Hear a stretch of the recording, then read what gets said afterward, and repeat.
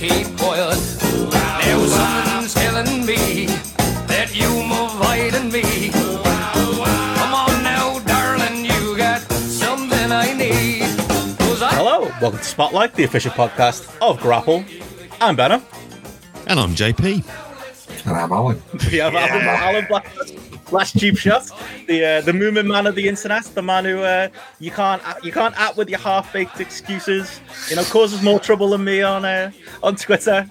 I have my moments, Benno. I don't know if I can compete with you full time, now for causing trouble, but I can come and go. I'm like a bit of a social butterfly now. I'll fly around for a bit, cause a bit of mayhem, and you won't see me for a week or two. But you'll know when I'm free. It's only weekends, and that's where I do my best work. See, I'll always remember that time in Germany when they were putting like the bowling teams together, and me, you, and Snowboy got to put together on our team, and we were terrible. We came nowhere, and that I think that was always destined to happen. But I was like, what have us three got in common? Why are we a team? And I was like, oh yeah, we're the gobshites from Twitter, aren't we? It was perfect, to bring us all together. Yeah, I like that combo. Whoever was the matchmaker there. If it was Sarah or someone like that, hats off to them. It was we had a competitive match with the Workhorsemen, if you remember, and Dominic Guarini. They were a bit the ringer team, if I remember. You sure? Because JD Drake was on that team. Man turned up with his own fucking bowling ball. Oh, did he? Was he really looking forward to it? He was like, get in. The wrestling's nice, but you see him? He's built like a bowler. Like there's nothing like. Everything about him screams, I'm going to be good at bowling. And then, we all have to stand there just embarrassed. Yeah, teach Little League bowling as well, or something like that. That was his claim to fame. That was his goodwill ambassador thing, was he teach a load of little girls how to bowl, and they were really good. Why isn't he doing a Bill Murray and Kingpin gimmick? Or even a Woody Harrelson and Kingpin gimmick, for that matter? Right, it's better than the Wingmen. Just throw that out there. Yeah, that's definitely something they should be looking at. That bowling gimmick. I think, was it Blacktop Bully donned the bowling shirt at one point as well in WCW? Did he do a bowling gimmick? He did. If I recall. Mate, it's the whole undiscovered area of wrestling gimmicks. Apparently Kingpin's one of Vince McMahon's favourite films. I know he's gone now, but I know that he called that as one of his, masterpieces in cinema history. No way. Kingpin. Yeah, loved it. Where did he? I'm guessing he saw it 10 years after it came out, though. Like that's the only explanation I can think of. Farrelly, modern, early Farrelly brothers work. Vince would be all over it, as well as still being upset to this day that Biff Tannen didn't win. Like that would be something that you clearly know that he's angry about to this till he dies. Do you know what you think his favourite film is, Kingpin? Is there anything else you've heard through your source? Because that's the thing, Alan's like, he's the mystery man of Twitter. You've got all these wild sources and information. You heard anything from you guys? What Vince McMahon might be doing in his retirement? Is he going to be watching Kingpin on repeat? Does he watch Scarface? Well, he doesn't know how to use a remote control on a telly, because there's a story once that he had to get a repair guy around just to take the TV off on mute. It was he thought the speakers were bust. Story verified by Jim Cornette, who was there, and I think Bruce Pritchard, booking some TV. And the TV repairman came round, and he was very polite to Vince. I think Vince even tipped him like $200 extra, for such an easy job. So I think he may struggle with technology, even in his 50s. Then he was, not the best. That's shocking. I'm not even sure that my nan, who in Ireland, who honestly should have thought a smartphone was the work of the devil, would have been able to kind of even she, I think, would have managed to unmute the telly. But that's quite incredible for him. Who do you reckon's the tech guy in the McMahon household? Like in my family, I think I'm still thought of as like the young one who knows how to do computers. So I get the call from aunties and stuff whenever something goes wrong, or my dad gets a new phone. I get a text. You need to come round and set this up for me, son, type stuff. Do we think it's Shane? I feel like Shane. I mean, he was worked for like tech companies in China and stuff, didn't he? I think he's got to be the one. It's not Triple H. Yeah, he might play EWR. Triple H might be practicing on that while he was off, injured. So he might have got really good with computers at the time as well, because he might have had to install it, side load it onto some machine he had. You don't know with Triple H what he was playing with technology-wise. So he might have got really good recently, and he might be the go-to man in the McMahon family, for any tech-related issues for Vince. Someone's told me he's upgraded to TW. Maybe he's got a little problematic pro wrestling save going. JP, what do you reckon? I reckon he has. When you say that now, this is where he should be trialing it out, isn't it? In terms of overness and things like that. I don't know. maybe have a look at theories. Oh, I'd be fascinated to know what theories ratings are in that game. 100 and everything. 100 and everything, of course. Well, we give Vince a game of, like 91, where really he was able to run the Los Angeles Coliseum, and what would have happened, simulating. He can really relive, his regrets from past years, and that's how he can fill his time now, booking away just on a laptop. Alternate reality. I reckon he's a sadist. I reckon he goes Ted Turner in the mid-90s and beats himself. I reckon he's into that kind of weirdness. You know what I mean? It's like on the sly, he quite enjoyed being the second banana. I think he's into that. Maybe it's one of his many adventures. I'm sure he's going to go up to in his retirement. That's it. Well, what events have you been up to, Alan? While you've we don't think we've had you on about a year ago, wasn't it? We had you. I suppose a bit less than that. The Christmas special last year was the last time we seen you. Have you? What have you been up to? Keeping busy, starting trouble on the internet. And I remember you telling me when in Germany once that's like your morning plan. You get up in the morning, you get your breakfast, you get your coffee, and you get firing up with the Twitter machine. Is that still a day in the life of Alan Blackstock? Is that well, that's definitely the weekends. Maybe it's firing up. There's always some sort of you can watch some New Japan or Noah on a Saturday morning, or even some Sendagios, whatever's going on at the time where you can get these streams from. So you can kind of watch these things while you just have a poke around, post on this day in history, and I still have fun doing that as well. Finding out things still, there's always stuff to find out, in wrestling that people might not have discovered, or even like you find a picture of, say, when WWF ran in a really small gym in '94, and that shocked to new fans, these WWF stands, WWE stands that think it's such a, massive company to see they were on their arse in '94. So, digging out things like that. And then you get, you can post anything on that godforsaken app, and anyone will argue. The sky is green, grass is blue. That's what people will go with if you, point out the obvious. And, it gets exhausting at times. So I try and limit it. So I still watch a lot of wrestling, obviously. Still a lot of old stuff as well. But I'm just hooked into AEW, really, like most people. It's good week to week overall. It doesn't insult my intelligence overall. There's payoffs, there's clean finishes. There's logical stories, but at times things do get dropped, and it's not perfect by any means, but it gives me my fix as a fan. So I can't really say it's a bad thing to have AEW, around, and I'm glad that you guys talk about them in a positive light, but also hold them to account when there's things that are shit, because they're not perfect. Like I said, and Tony Khan, whilst he'll say he's Booker of the Year, he's far from perfect. The guy does not remember things, from week to week he does, but things just get dropped mysteriously and never come back. And that's a frustrating point about that promotion. But yeah, overall, good to be a wrestling fan still, and good to listen to you guys every week. You're doing a great service, and I'm glad you guys aren't killing yourself on British wrestling anymore. On the whole, it's not worth it, guys. And I'm glad you've seen the light. Went out with one last trail of glory with that 24-hour stream, but we're done now. It's over. Yeah, congratulations, guys, for that as well. That was an incredible feat to raise all that money for you and Martin. So well done, Thank you, mate. No, I appreciate that. But no, I think a lot of people got that same story with AEW. It's kind of it's keeping a lot of people invested in the like. But no, I'd say Tony Khan probably is one who, I think, unlike Vince, he's definitely got an EWR save going. He's definitely got TW going. He's definitely monitoring all corners of the internet. I'm sure he's monitoring your Twitter account. He's monitoring Cage Match. That's the difference in approach, isn't it, between him and as much as Triple H and just new fun alternatives to WWE were allegedly going to get with Triple H in charge is. I don't think he's quite involved in it to the level Tony's like me and you, Alan. He's an internet poster at heart. He had even though he's got his real account on Death Valley Driver, he had a burner. He's on Twitter under a load of assumed names. He's on the UK fan forum probably. He's everywhere. Yeah, he's dipping his toe in everywhere, but he's good at Excel. He's good at pivot tables. That's the key to success. Get those metrics, pivot the hell out of them, analyze that data. Him and Mookie there till 3 a.m. Pivoting the hell with a lookup table. They'll be doing all sorts. And that's where I think he gets his kicks as well. A lot of data analyzing. I know he says he's got a firm that does that, an analytic firm in sports. I don't know how close he is day-to-day working for them with everything else he's got going on, though, especially with Fulham now back in the Premier League. He's going to be a busy guy. Yeah, well, I've just bought Bernd Leno today from Arsenal. Well, it's according to David Ornstein, for a ridiculously cheap price of $3 million up front, rising to $8 million. Yeah, can't even give them away these days. But I didn't mind old Bernd, but yeah, that's the kind of analytics he's doing, fleecing Arsenal out as well. I'll have to have words with him again. You got to get a load of Fulham in on your FPL, JP. Is that the plan? For this? No. Is Mitchell coming back in? Opening week, they're playing Liverpool, aren't they? Like, I'm just like, I'll see how Big Alex gets on in that opening weekend, but don't know with him. Like Andy says here in the chat, like Fulham fans are not like they are not in love with Tony. Like the level we're all in love with Tony Khan. Like, and even though we're like Allan said, we'll hold him accountable. We'll give him grief when it's deserved.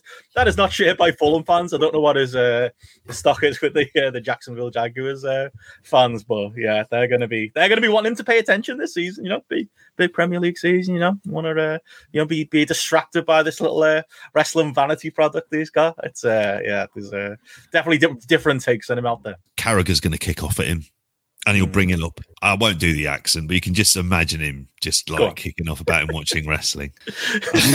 I'm too scared. Like trying to do like a hard scout accent to a Liverpudlian feels like I'm pushing things in some way. But if I try and do a Blackpool accent to Allan as well, he'll just hang up, won't he? Just go like, for fuck's sake. Just be disgusted. Yeah, I won't talk to you again. But I think I bet you if Carragher mentions AEW, he'll say that WWF wrestling. That's what he will refer to it as. He won't say it's a wrestling promotion or it's pro wrestling. He will say that WWF promotion or something similar, I bet you. Worrying more about The Undertaker than he is his back four. Like, you can just see him doing that, can't you? I had that outside because we were talking at the pre-show. Allan didn't make it to RevPro last week, but on the way in, the security were like, we were like the last people getting there because we got there like after the bell, and like the guy was like, who'd done security all day, was like, is it on the level, this wrestling stuff? Is it like real stuff? And I was like, no, mate. He's like, oh, like WWF, and I was like, yeah, I suppose it is. It's like WWF. That's always the go-to, isn't it? That's what they know. And this is what he's done, hasn't he? Like that's what it's become. Is it's become? I was listening to Flagship earlier on in the week, and it was interesting about this. Like that's what it is. It's what people think of as wrestling is Vince McMahon wrestling, and he's infiltrated our brain in that way. And we're trying to move past like 40 odd years of this. So like you kind of like, it's a hard thing to get past. It's like being like hardwired into a cult. Yeah, they call it WWF still as well. And I think it just cements how big it was in this country, 91 to 93, that, they've had a relaunch in 2002, sorry. And then, that's 20 years now of WWE and still people refer to it as WWF. That was the power of how big they were for that short amount of time. Yeah. Oh yeah. Someone like Yashi Garani, she still knows what Undertaker is, or like Ric Flair, or like names like that, just from like that early 90s, like big period, isn't it? That's the problem. I always hate that like, you tell somebody who's not like who's not in the loop that you follow wrestling, or you go into a wrestling show, immediately they just, it's that shite that's on Sky Sports. It's that what was the, maybe that'll change. Maybe as Triple H gets it's not real. Things improve. Oh yeah, still get that. Yeah, I've had my doubts, but surely it's on the level, yeah. But they do think that. I was saying that when we had Brandon Thurston on the 24-hour stream, I was like, people like that just assume we're all idiots, JP. They think me and you are like men in their 30s and 40s who sit there and analyze this seriously and are just like, because that's the thing about wrestling, isn't it? None of us are actually really watching it and just, cheering the baby faces, booing the bad guys, and, involved in it necessarily emotionally that way. We're all like armchair cut. We're all kind of analyzing it as we watch it, aren't we? We watch it with like a different kind of brain. It's not like we don't just take it on like face value like you might do, necessarily a TV or a film. Although maybe, yeah, our brains are wired in such a way that we're those types of people that we analyze that kind of media in that way as well. But I always think it's like we're watching it in like a post-ironic way, if that makes sense, JP. It's a secondary way of watching it. It's like every media text has like, and wrestling is no different as a text, has multiple meanings from it, and people gain multiple pleasures from it in different ways. There are certain things that some people like about it that aren't the things that I like, but I understand why, because it's part of like this genre that we follow, this genre of entertainment. So I think and that's me with obviously clearly my teaching hat on, like kind of thinking about like this is, and about how audiences respond to it. And when you're there live in the venue, you get caught up in stuff when you see that absolutely banging match and you see like the false finishes, and then you go along with it because you're caught up in the atmosphere. But then it's like a lot of football games. If I'm watching them here, not so much Arsenal, because you'll hear me swear live on air during like a weekend show or something like that, or Spotlight if they're playing on a Monday or Tuesday. But then like here I'll react differently than what I would do. Like, I'm not one of those kind of people who shouts and screams in the ground necessarily, but like at home, there's points where I'll watch it and I'll be like, oh, okay. Like I can be happy, but not have to shout and scream and go entirely along with it. It's like watching a film and going, actually, so I've been watching Everything Everywhere All at Once. And it's like, it's very, very clever. It's, you know, it's incredibly silly and all the rest of it, but you can't help but like admire a film for trying to do the things that it's doing. So anything in that way where you can get like kind of a bit of a, you know, sitting back as an armchair quarterback, you can enjoy it that way. Who's to say you can't enjoy it that way? You don't, you know, I'm not mad at you. I'd like people to, you know, you didn't have to always stand up and fucking scream at everything, do we? It's like, calm down. Yeah. Save it for when it's worth it. But that's me, and I'm a miserable, so I'm fine with it. Well, that's it. If you don't like it, don't watch. Well, what if you What if you enjoy being miserable? What if you enjoy kicking off on Twitter? What if you enjoy picking out faults? You know, with a miserable old man. You know, that's what we do. You know, we're message boarders to the death. That's just kind of how we analyze media. I don't know if you find the same way, Alan. Yeah, well, I always look for, as soon as a match starts, what's the finish going to be? Who's going to go over? You know, pretty much straight away. I don't let myself enjoy the match. There's always, well, if this person goes over, that's going to mean that. And I'm thinking, you know, 1-2 matches ahead where someone's going to go off something that I've not seen happen yet.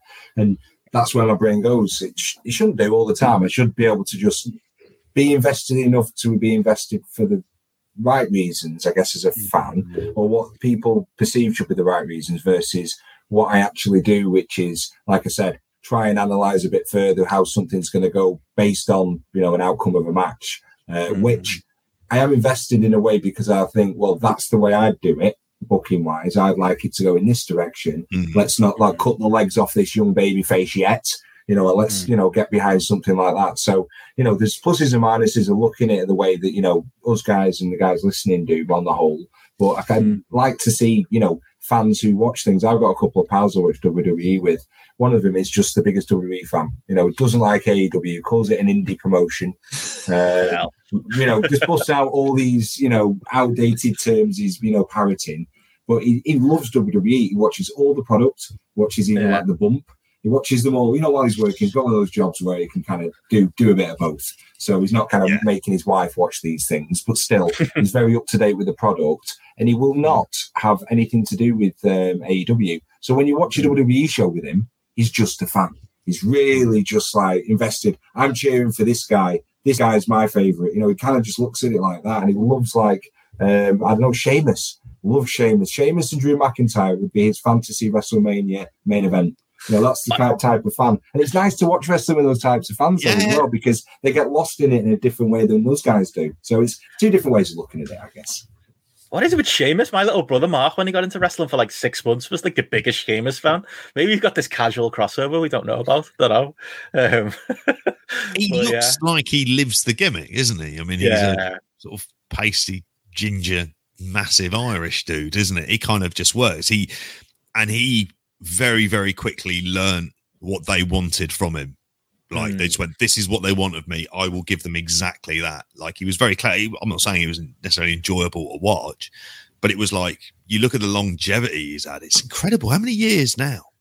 Yeah, it's got to be approaching 15. It's good to see him though, and it's nice that they can. Some of the stars, and I don't know if there's some edict that they say they can't do this, but you know, he posted a picture of Cesaro with the Ring of Honor World Title on social media this week, referring to the bar. You know, it's a rival promotion, and they don't seem to be reprimanded or discouraged from doing that because he's not the first to do that. They've been doing it for years, but it's interesting that that kind of carries on still.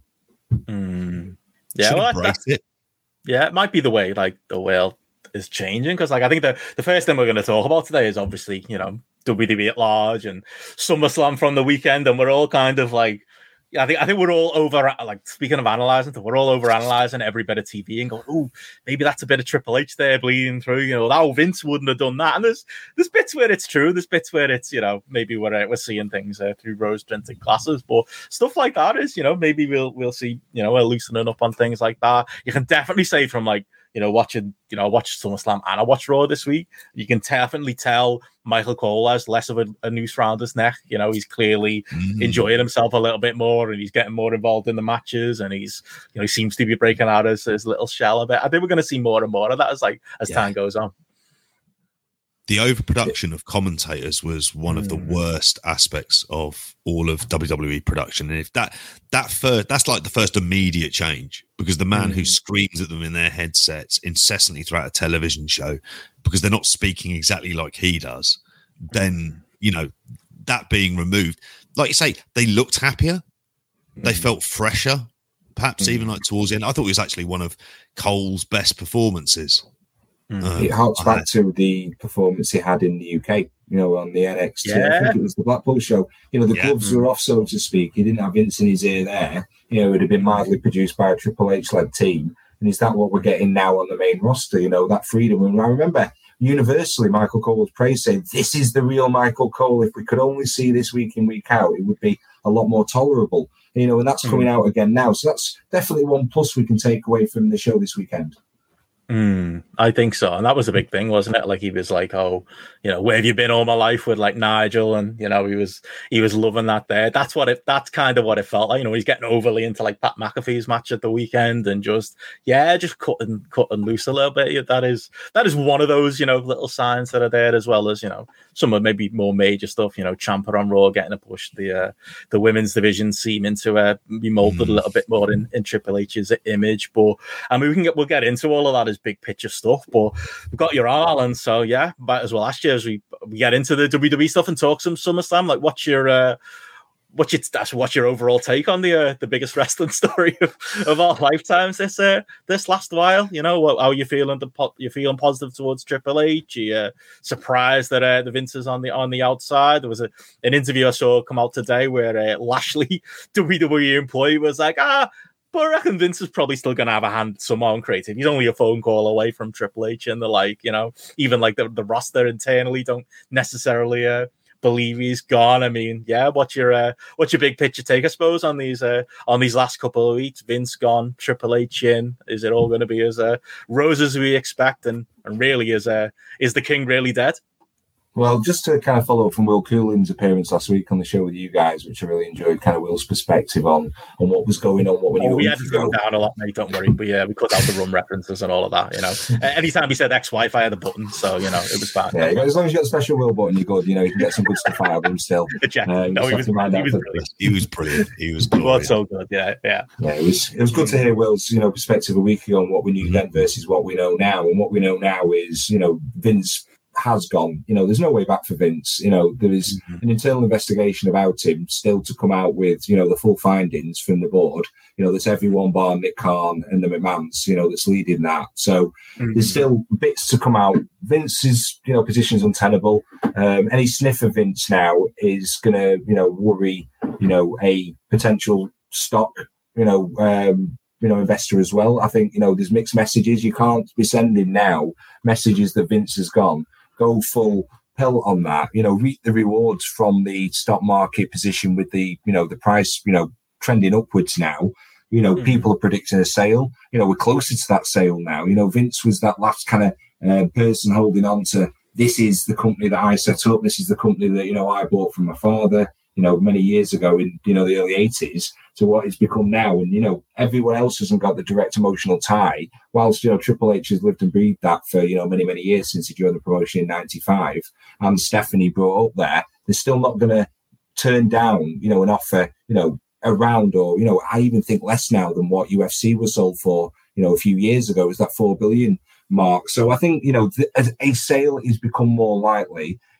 I think, to say definite, I can't predict in the future, but I think, within 5 years, I think, there's an 80% chance of a sale from WWE. And I think that's the direction, immediate term now with Triple H on, steering the ship, so to speak. We'll know full well, and I made this kind of quip to myself earlier, thinking as soon as we get a War Games as a major pay-per-view event, we're in the Triple H era then, and if we, get this PG-14, I don't think it's going to make a major difference. I don't think, the rating of a TV show for wrestling is the key to success. I think it's just week to week good booking. Don't give up on guys after 3 or 4 weeks. Follow through with things. Create a lot more new stars. Treat wrestlers with their full names. Get them to treat like normal person with less scripted promos. And if we can get an element of that, coming in, over the next 3 to 6 months, and gradually we phase out your Kevin Dunns, because I thought if he was going to go, he'd have gone pretty soon. And I thought that would have been in the last few weeks,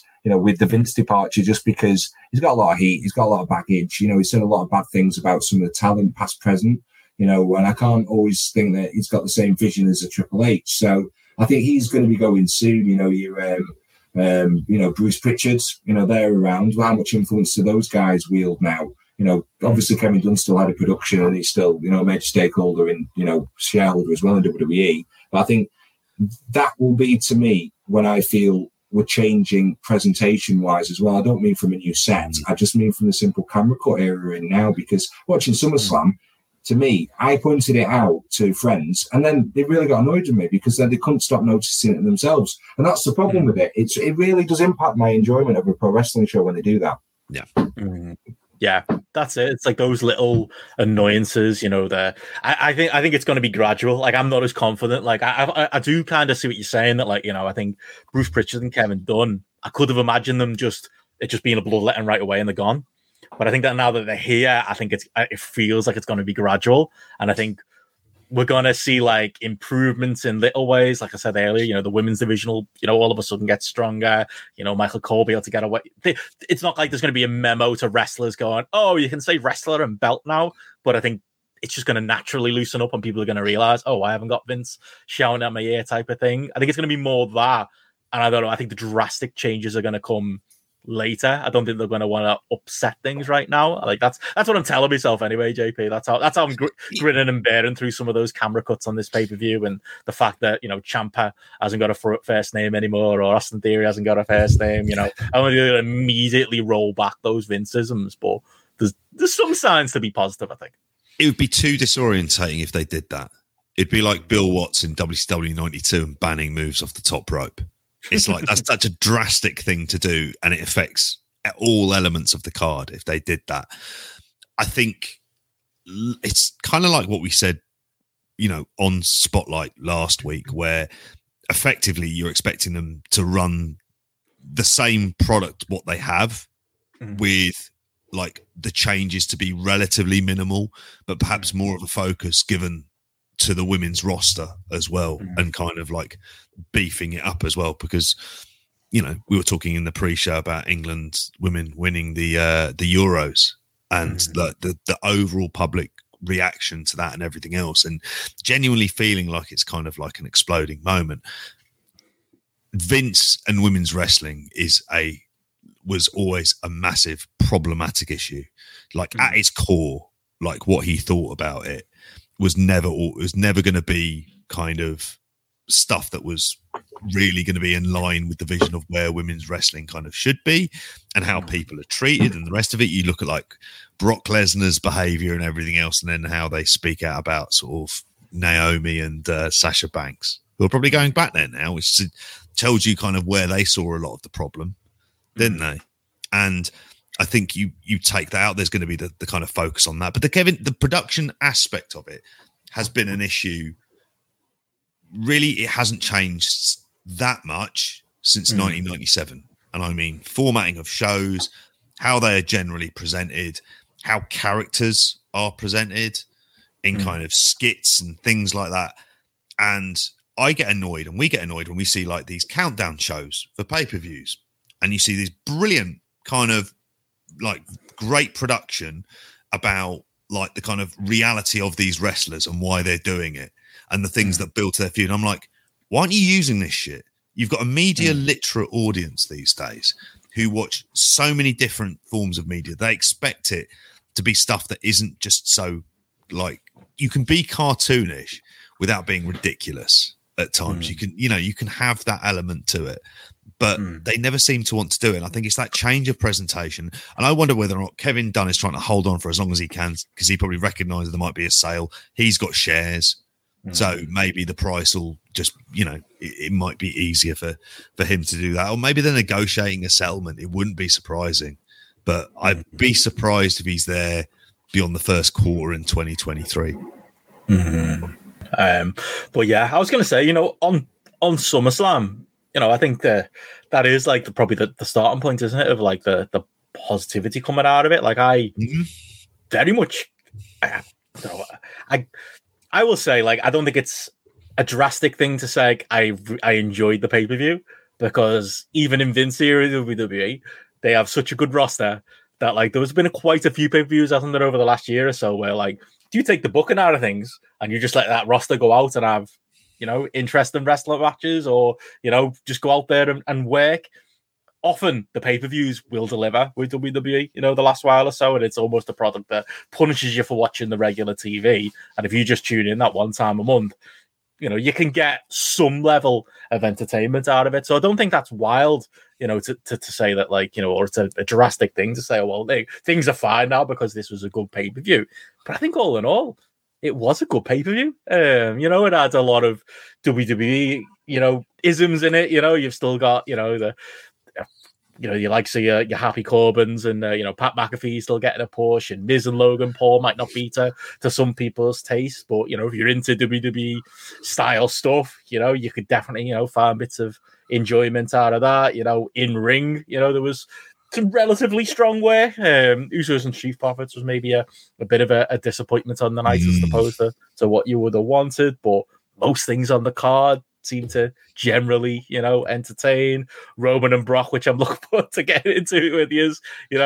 Speaking of WWE style wrestling, I know JP, you went unspoiled on that one, so I'm looking forward to hearing your take on that. But if you want a WWE style sports entertainment match, you could, I've seen wild, ratings out there. Joseph Monticello, our friend, who's very, he's very cautious with his star ratings. He doesn't often go above 4. I think he gave that 4 3/4, which kind of blew my mind when I saw his rating on Twitter. So there's definitely WWE style entertainment to get out of the show. But all in all, yeah, I enjoyed it and I came away positive. And I think kicking off with, a really, really strong in-winning women's match in Bianca Belair and Becky Lynch was probably the best way to go. And it kind of, allowing them to go out there, and I think bleeding into Raw as well, Becky Lynch maybe leaning more into, the Becky Lynch that people actually liked, less of this big-time Bex nonsense and the heel run they're trying to force on people. That felt like Chris out of Blade Runner type get-up as well. Yeah. I love Blade Runner. Then why isn't there a Rutger Hauer character in there? Yeah, it's again, Vince McMahon sees the film once and it's like, okay, that's your character now. That's probably the backstory to that. That and Kingpin Roy Batty was his double bill that day. But like those little subtle changes, the fact, the big, debut / returns, that they did after that opening women's match.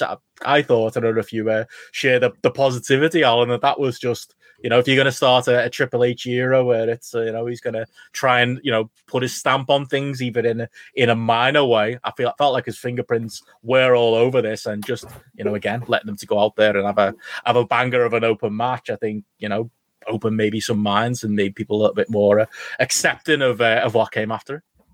Yeah, I think it was overall, a fun show. I'm not going to take away from my entertainment from the show. I think the presentation from the stadium was good. You always like a wrestling show that goes dark on you, throughout the show itself. That's always a nice little touch. Always looks good with an outside show. I think they were clever with the way that they shot the show. I think, half of the stadium was sparse. They didn't focus on that. I think, they piled everyone into, one half of it, to make it look with that illusion, which you'd expect them to do. I did the same. So, they got away with that, and they still had a healthy number at 48,000. I don't know how many there was paid, if that's been written up anywhere, but still, a very healthy number overall. Is Nashville, a big, entertainment summer, place to go? I don't know. Maybe it's not, but, they did okay there. So from that overall perspective, yeah, it looked good. I liked the fact that, there was, some shocks. Logan Paul, to me, was a standout. How good was him, on the day? Honestly to God, this is going to sound nuts. If you put the belt on him, I'm talking like a world title, you go past this Roman Reigns section within like 18 months, I wouldn't be that shocked. Am I saying it's the best idea in the world? No. But he gets wrestling. Like, to say he doesn't fundamentally understand it, he gets the performative aspect. He gets the fact that he looks the part. He looks like a wrestler. He's got the physique of a wrestler. He'll do the facials. He'll stop that moment to kind of get that bit of embrace from the crowd. When a match speeds up, he goes along with it. He's also very teachable. It appears to be like they're telling him how to do like kind of very simple kind of wrestling techniques on the ground. And maybe he's got some high school amateur wrestling background that I don't know about personally, but he appears to get it and gets the performative side of it. And by the end, I imagine a crowd, because the idea of Logan Paul as a face in and of itself is somewhat ridiculous. However, having Logan Paul like kind of working these kind of matches, and again, you got someone like The Miz, who it's not a coincidence that's who the celebrities are in against. Like, we were all kind of you're pleasantly surprised by like a Bad Bunny, but you look at him physically and think, well, there isn't the credibility there that he should be beating wrestlers. Whereas with Logan Paul, I'll say it's there. And I know that's focusing on the aesthetics, but he is able to know how to follow along with somebody who's much more experienced in the ring and effectively keep up and have some big spots that he's able to deliver and happy to deliver as well. Like, he does a beautiful frog splash. Like, honestly, I was shocked afterwards. I know the idea, I'm not saying puts the title on him for any arsehole decides to take it that way, but it wouldn't surprise me because he's got an aptitude for this. And you think of all and this is twice in a row, and we're going to come on to Dominic Mysterio later on, not even a contest at this point. And the fact he's such a big Toshiaki Kawada fan is amazing as well. I think got the colours nailed down, hasn't he? His tribute to him is always fantastic. Yeah, he was very, very good. Very good showing. Very, very impressed. For someone that's only had one other match, and that was bells and whistles on that one. So this match with The Miz, yeah, of course, Miz is there to do that. I thought it was great. Blew me away in some regards for how his timing was, how his footwork was, his poise, like you said, JP. So I really enjoyed that. My worry with that, and with like a Pat McAfee, and even to a lesser extent a Brock or a Roman, it's that reliance on less characters that aren't there week to week. How are you going to build up stars week to week to build on? You are week to week episodic TV show. At the end of the day, your bread and butter is that TV revenue. You need those guys there week to week, and this reliance on guys. Whilst they're great, whilst they come and have a good showing 3, 4, 5 times a year, where does that leave? They're perceived as the true stars and not the guys that are left behind every week on the third hour of Raw. Yeah, there is that issue. I mean, I feel, WWE is I think if Logan Paul was in AEW and was beating people, I don't know how much I'd love it. But there's something about WWE in their presentation that allows me to suspend disbelief. And they are talking, in the sense that he's signed this deal and he's going to be, he's saying he's going to be on the road and doing shows. I mean, he's not going to be on every Raw and SmackDown. Fuck, mate, he was on every Raw and SmackDown. Was he? Yeah, with KSI hawking some energy drink. Of course, that was like a week before SummerSlam. I was like, what the fuck? I think he had that with him here. I was thinking if Yuri Tillemans was there, I'd been slightly happier as well. But sadly, that wasn't the case. But he's a busy fucking man. Yeah, so there is that issue. I mean, I think I heard the positive of that is from watching, Raw this week. And don't get me wrong, it was a fine show, but not worth 3 hours of your time. And that's no matter how good Raw can be. Even if it can be great, it's still 3 hours. It's always going to be a struggle. But I kind of like that.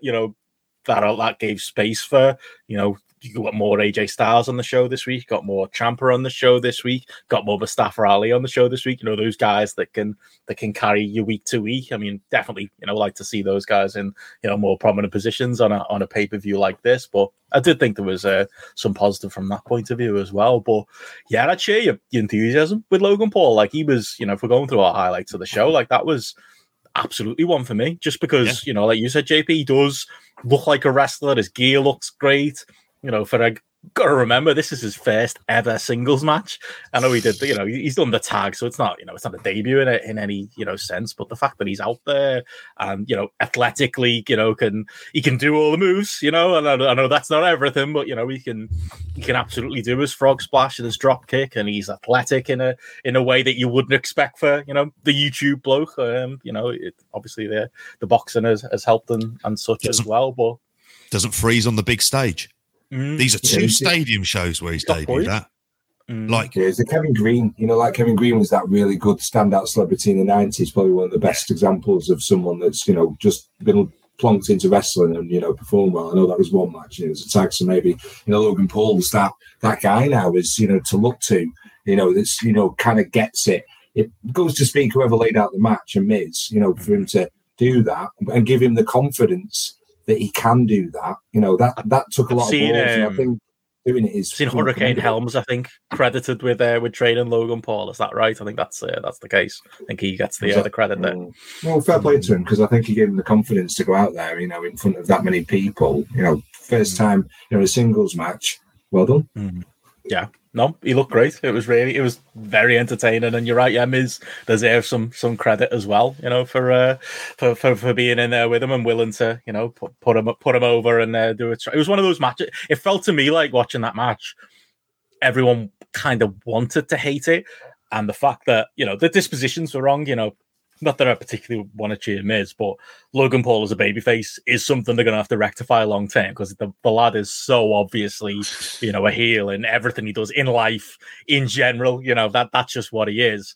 And it felt like they were struggling to get the crowd because of that, maybe broken down it, because the fact that he was trying to be like this blue-eye babyface. But I think it was just how well he did in the match, dragged everyone into it, and then it was kind of 10 minutes in, forgotten about, honestly, JP. Yeah. I think that was one of the more incredible aspects of it. Like, because I thought, I looked at the reactions beforehand, and this wasn't a crowd that was like predisposed to want to cheer him. But I think one of the things is with celebrities, it's how serious are they taking it? That's whether or not you can win round slightly more jaded fans. And you can't fault him for effort and doing and working hard at this and taking it seriously, like to the point where you're watching this and you realize, like, this guy is good. You can't deny it. Like, at this, he has the aptitude for wrestling. Like, you can just get that straight away. And he has the athleticism and all of the other things you've mentioned there before. Where do they go from here? It felt like, it'll be him and AJ versus, what was it, like Miz and Ciampa and stuff like that. Are they going to build to a feud with AJ at some point? He turns on him. Maybe. There are things to do with it. I think it's probably the case where, for the time being, keep him to those big stadium shows, make him feel special, make a Logan Paul singles match just feel special. And it goes to Alan's point about not having him, like, if he's not going to be on TV every week, because you need to be thinking, really, what is the next pay-per-view? But then there's the whole bigger issue of, you have a bit of faith that there might be a long-term plan, and like there's going to be that follow-through on angles and storylines, and not the change on there. As your cat managed to do what I got takes on air a little while ago, jump on the seat. It's a little animal show tonight. And we got a movement man here as well. But no, I thought it was really impressive showing from him. I thought he was a highlight. Maybe there was a bit too much of that on this show. I think Pat McAfee in his match with Happy Corbin, like, it was good, but maybe not to the level of the previous Pat McAfee performances. He still, it's one of them. I mean, it's a worn point, but it bears repeating. It is true. Pat McAfee, Logan Paul, these guys do kind of show up the NXT, the whole performance center, and the guys that they produced over the years. Although I will be careful, because I do feel like we said that a little bit about Dominic Mysterio when he debuted. I think we were impressed by one match, and boy, has that lad not progressed one bit since. But, you know, I think that point remains, you know, although it wasn't like Pat McAfee's best appearance, he still looked, you know, pretty good in that match. That was a solid little one. You know, again, I'll take both of those lads over, you know, Dominic Mysterio and whatever was going on that Judgment match. I think the lad needs tying down, and, you know, to be honest, like, one needs to get in better shape if he's going to be a wrestler on WWE TV.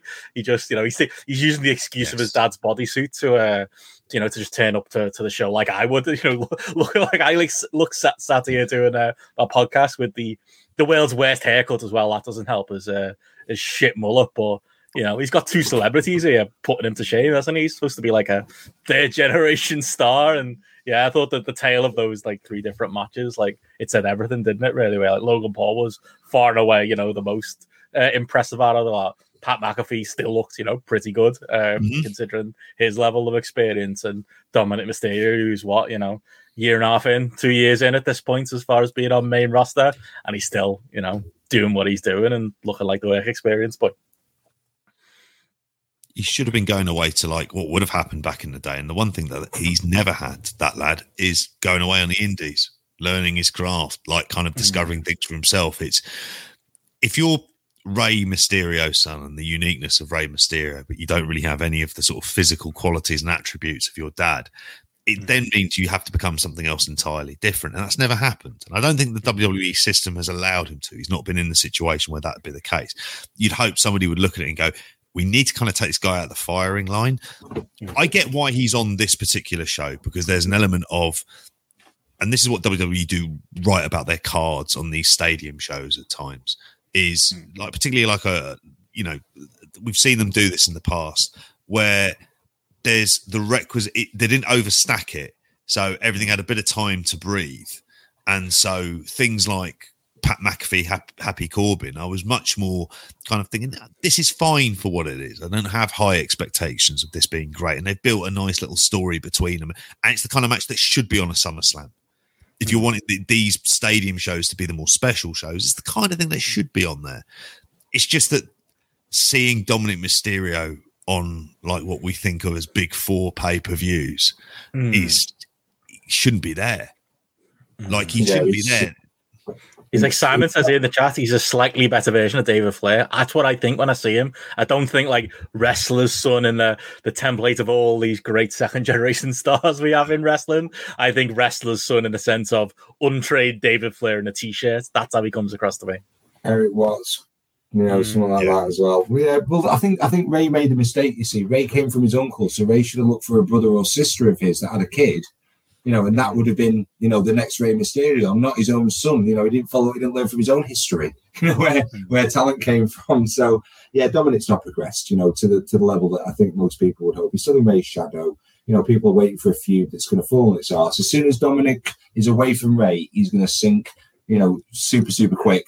And I think that's the danger. I think Ray might be politicking to keep him close, you know, to give his son at least a chance at things, but he needs to do something and to break out. And I don't think even if he was given the opportunity, I'm not saying he has, he's got the ability to do that anyway. And I think he's always going to just be Ray's son.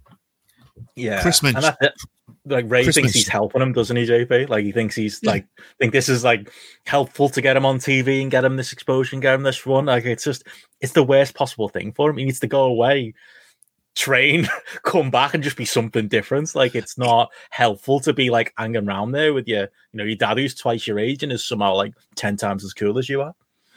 If you take this into other sports, if like the manager of the team is basically, if a player is getting picked, it's Phil Neville in America, isn't it? He's got his son playing for him. Who are they? Like, is it LA somebody or Inter Miami? My son saw them play New York City and said they were shite. That was at Yankee Stadium. He said Inter Miami. He signed his son.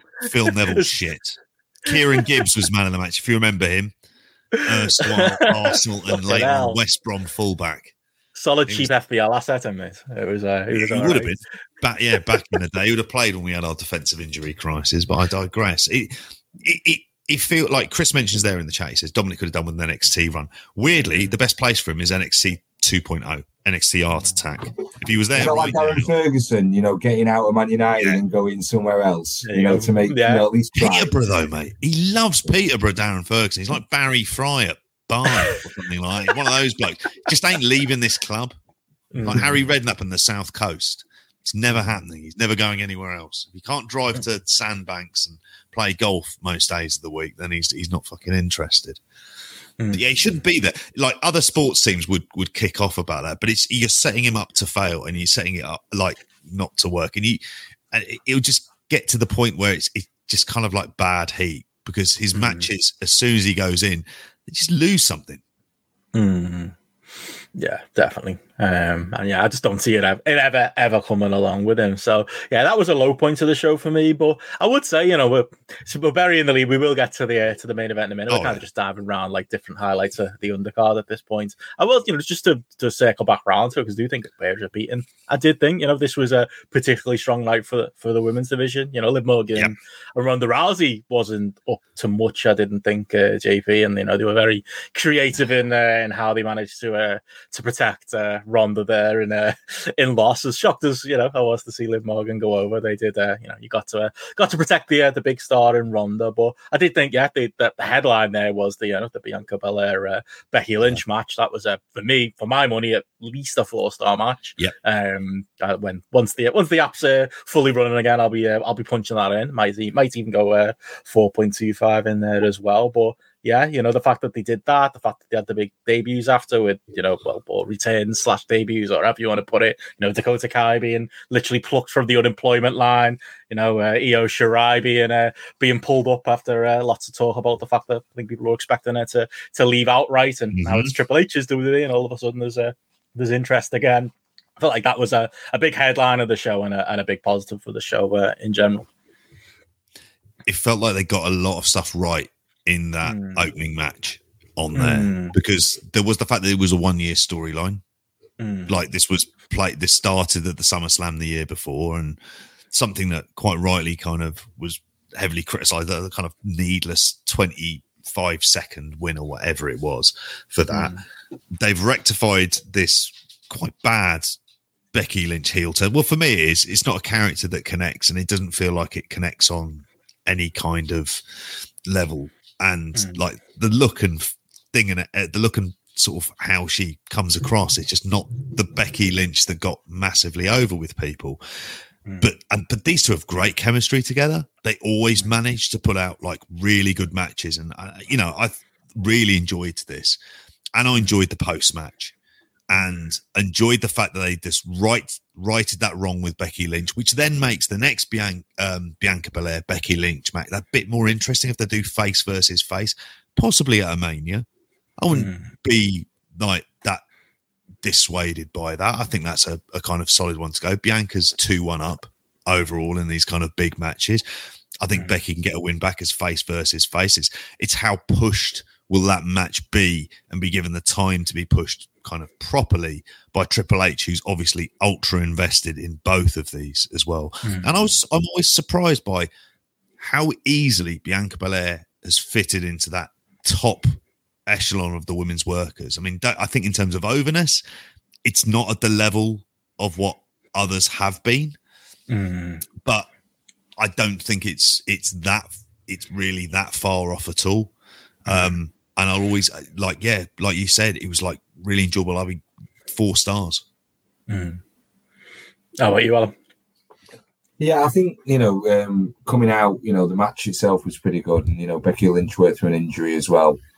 She, I think it was a shoulder separated in the match. So that's good on her for gutting that out. We get to someone else who did that in the Ric Flair show as well, in the women's match as well. That was also impressive. So hats off from that. And I think, it was a Triple H. This was the main stamp for me of a Triple H show.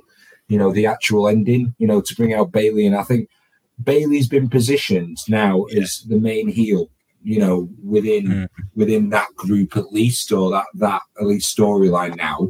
She's positioned, she's brought out her mates. I think, it was a shock to see Dakota Kai. I think a lot of people were thinking she was gone.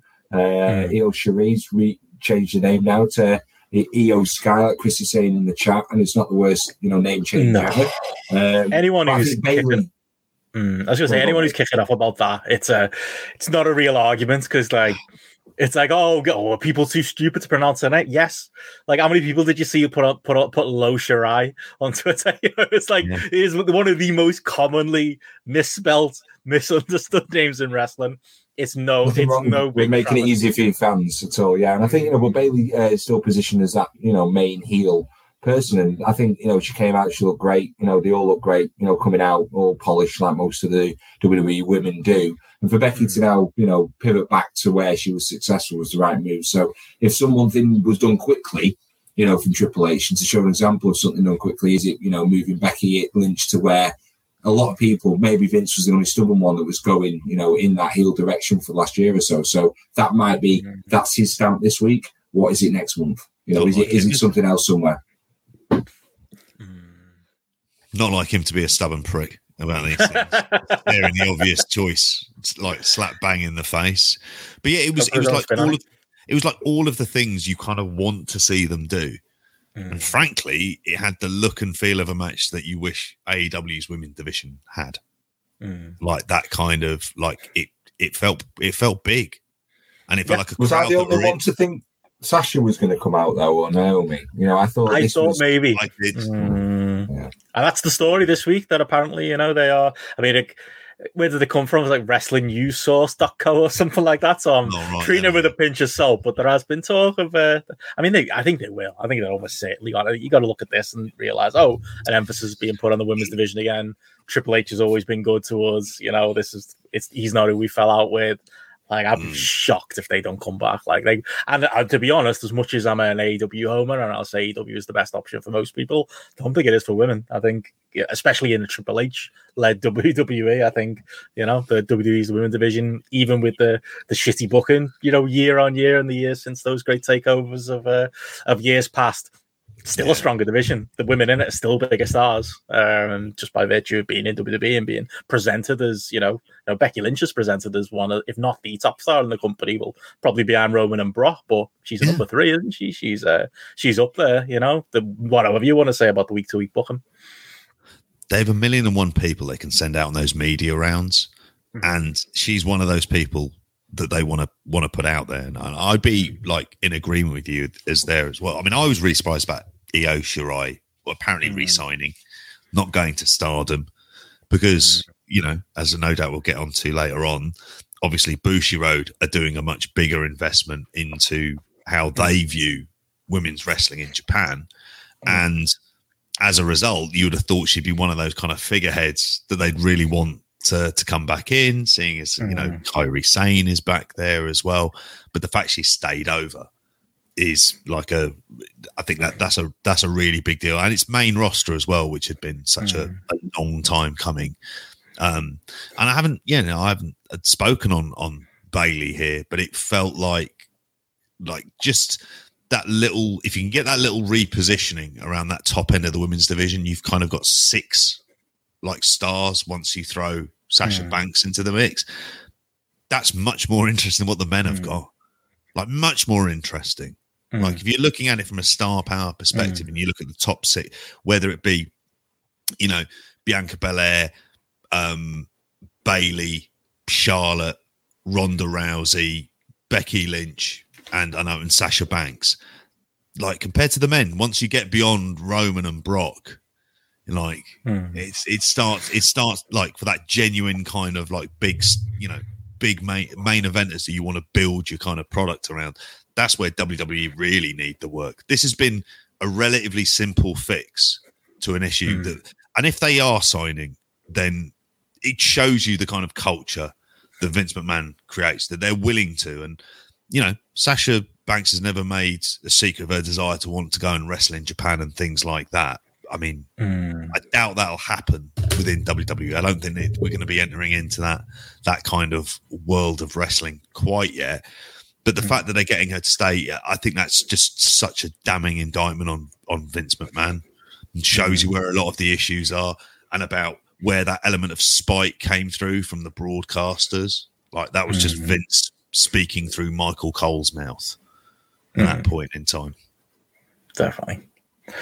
Well, yeah, plenty to be positive about the women's division, I think, coming out of a SummerSlam. We've all been punished a million times, so we'll keep it in check. Well, I think that was an overall positive, and we've got to talk about it, lads. I think the other thing that people are very positive about, and like I said earlier, that crazy 4 3/4 rating show from Joe Monticello, and I know people will be giving us varied ratings on it. I'm looking forward to chatting to Matty at some point and getting his star rating on it. But the main event of the show, got to talk at JP, that you somehow managed to avoid being spoiled on the gifts of and what had happened in it, mate. I mean, it turns out all you need in WWE to get a near 5-star match is get Cowboy Brock on a tractor, and things go wild.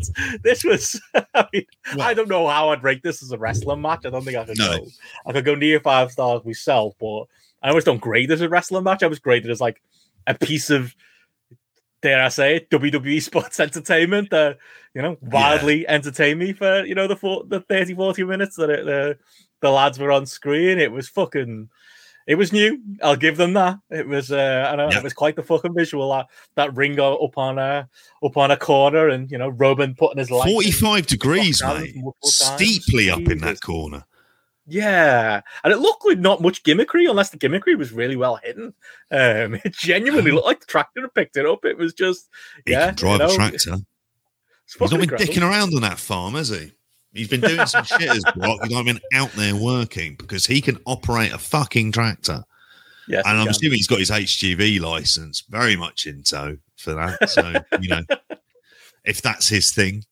I don't know how I kept this spot. I mean, it's more or less because I've been like kind of almost like completely dark for like sort of on social media for 2 days, because I wanted to see this and the Ric Flair shows without them being sports. So I just went, I'm just going to have to go completely dark on it. Mm-hmm. When I saw this, I was like, okay, so where can they go from here? And as we recorded the Street Fighter review last night, which is available on patreon.com/grapple, one of the things that Matty said, have you seen the main event? And I was like, no, I haven't seen it. I don't know what happens. And he was like, right, not going to spoil it for you. I've never seen that. I've never seen that in wrestling. And I have to agree with him. I've never seen someone tip up a ring to a 45-degree with a tractor. I didn't expect to see it. I should have been tipped off when he came out at the beginning doing all that. But I just thought, Cowboy Brock, he's just loving this shit.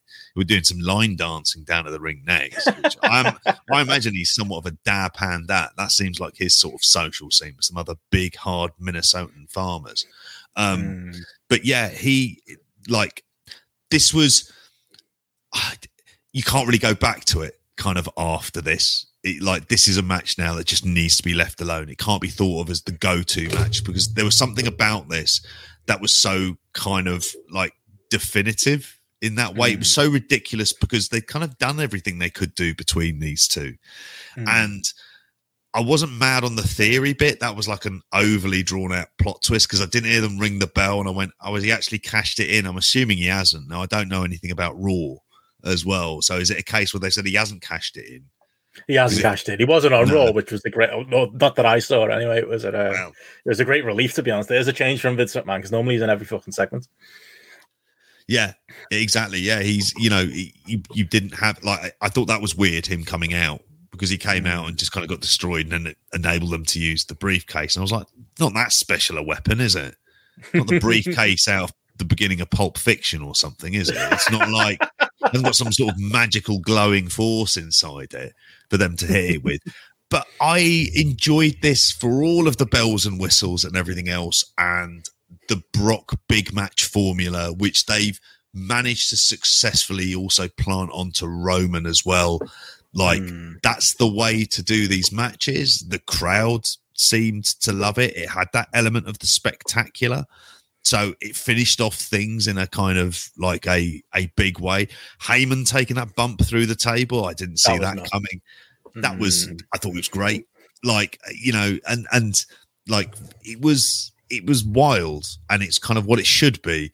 I'm not mad. Again, I'd probably go 4 stars on this, if anything, because it's like a hell of a lot of fun, but there's things about it that aren't great. But then I expect, again, like I said earlier on with like Pat McAfee or Logan Paul, I expect to see these on these big stadium shows, and it delivered what a main event on a big stadium show should do, where you have that spectacular visual to take away from it, and a match that was like a lot of fun for what it was. Like it's not like these two have bad chemistry or anything together. They've worked enough of these big matches in big main events now enough times for them to be able to know exactly what they're doing, and it works. And it's not like spectacle, wasn't it? It was definitely a spectacle. Yeah. And as Chris says in the chat, it's not a guarantee because that Mania match was pretty dull, wasn't it? I mean, I know there was an injury there that kind of caused problems as well, but you're not guaranteed that. Like, I would rather this. I'd rather them go out there, do some nutty stuff.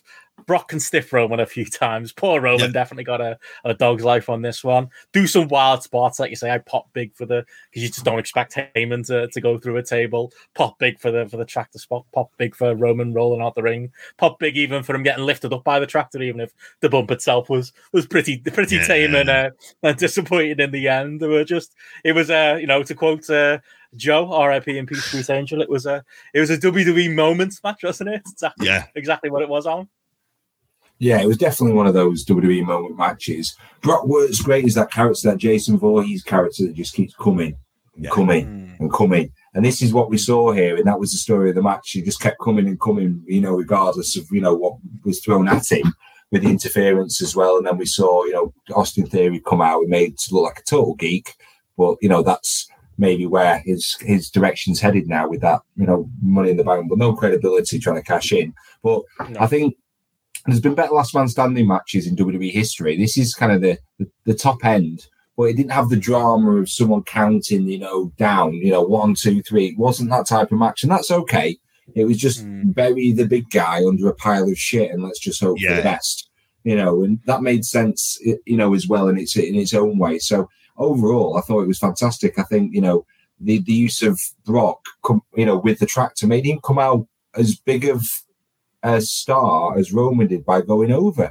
So it didn't hurt Brock at all to me going out of this. He's that crazy guy that's just going to come, on TV or a major show and just do something you've not seen before. And that's a great position to be in because, there's always excitement with someone that could, what's he going to do next? So I thought, they played that well as, with Brock leaving, just not hurt by the loss. Yeah, that's it. And that's, he's the monster who had to be, buried under a load of debris and, that kind of work for him as well. It fired on all cylinders. Like, I feel like, again, you don't want to do too many somersaults for WWE and, act like this was an all-time pay-per-view. It wasn't. But, like, you give this at the end of the show, and I don't know anybody who didn't walk away with a smile on the face or wasn't, at least finding some perverse entertainment out of it. They needed this on this show, didn't they? Hot opener, which they got, with Becky and Bianca, and then hot closer like this in a very WWE way, but in a way that kind of left you walking away going, felt like I got my money's worth there. Yeah, and I think that helped with the overall running time. Because what was this? 3.5 hours? Like, there are nightmare shows of WWE from like 2 years ago where like 5-hour long beasts. This was a lot more manageable. There was a lot less matches on this. I know there's a load of filler stuff they have in the middle, which just feels like the kind of product placement you expect to get when you've got a presentation from a publicly traded corporation. This is the kind of commercial deal that they have to make, and they're going to put loads of VT packages where you're just like, why am I watching this thing on Kurt Angle? Raw was like that because they went for the first hour like commercial free, so instead you just got random video packages like on the pay-per-view. It was just like, here's an advert for Charlotte Flair. It was just like endless, like fat. I mean, the thing is, they've just got fucking time they need to fill, haven't they? That's the other issue with Raw, but that felt a bit like that as well. Yeah, it's what they are, and it's the kind of product that they put on. But they've got it. It feels like those kind of really bloated pay-per-views, and they're very much going to become a thing of the past. I think that we're going to see a lot more in line with having 7-8 matches because, previously they've done an absolute ton of stuff in there before, and they've had, it's quite shocking, honestly. Well, I suppose the one man we didn't talk about in our SummerSlam talk there so far, and he's it was his weekend, so I think it works as a great tie into the next conversation we're going to talk about. as our mate Control F Jeff, who I think that tag match really didn't need Jeff Jarrett, and it was a really odd decision to. I know it was Nashville, but to make him and it was disappointing for that one. Yeah, and it was like their worst match they've had together, and Jeff, there wasn't really any real shenanigans with him. He was just there as a special ref who got a bit of a pop. Came out to a shit.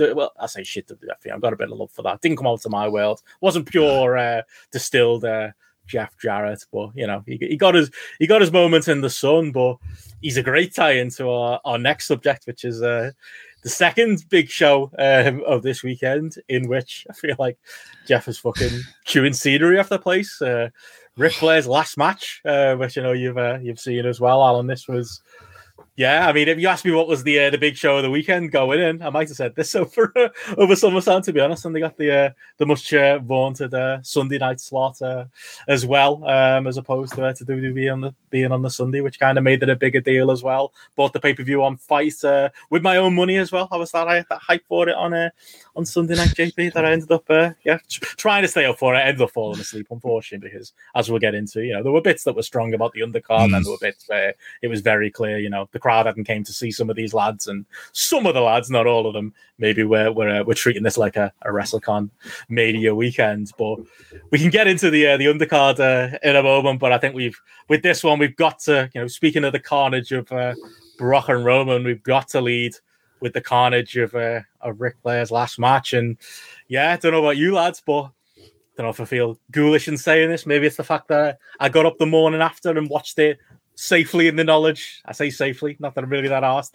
that Ric Flair was hadn't died in the match, even if it looked like he might have at certain points in this thing. But I was aware of the news that he'd survived long enough to give his best mate Kid Rock a fist bump at the end of the show. Which there's nothing more Ric Flair, I don't think, than your son-in-law Conrad Thompson, who put the show together, is leaning in for a hug, and you half dead at your feet lean past them to just fist bump you make Kid Rock. Like that's the Ric Flair story, ladies and gentlemen. But as a match, I did enjoy it. I mean, if you go in, and I don't know where you land on this, Alan, I think it's a given he shouldn't have been in there. It's a given that the 70-something-year-old shouldn't have been wrestling on this night.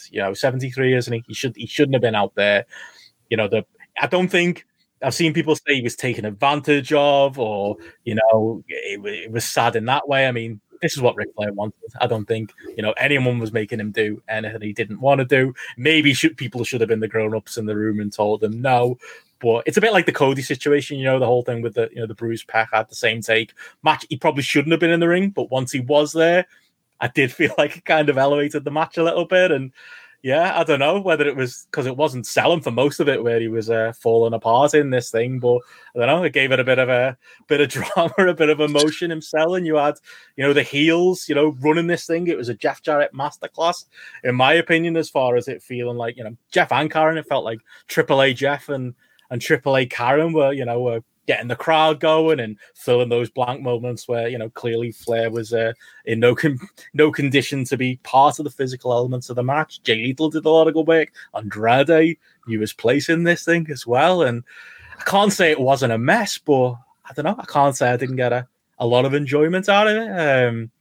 Where are you on it, Alan? Like, are you on the the moral finger wagging side of, this thing shouldn't have taken place, or could you enjoy this thing for what it was, watching it in the cold light of day the day after?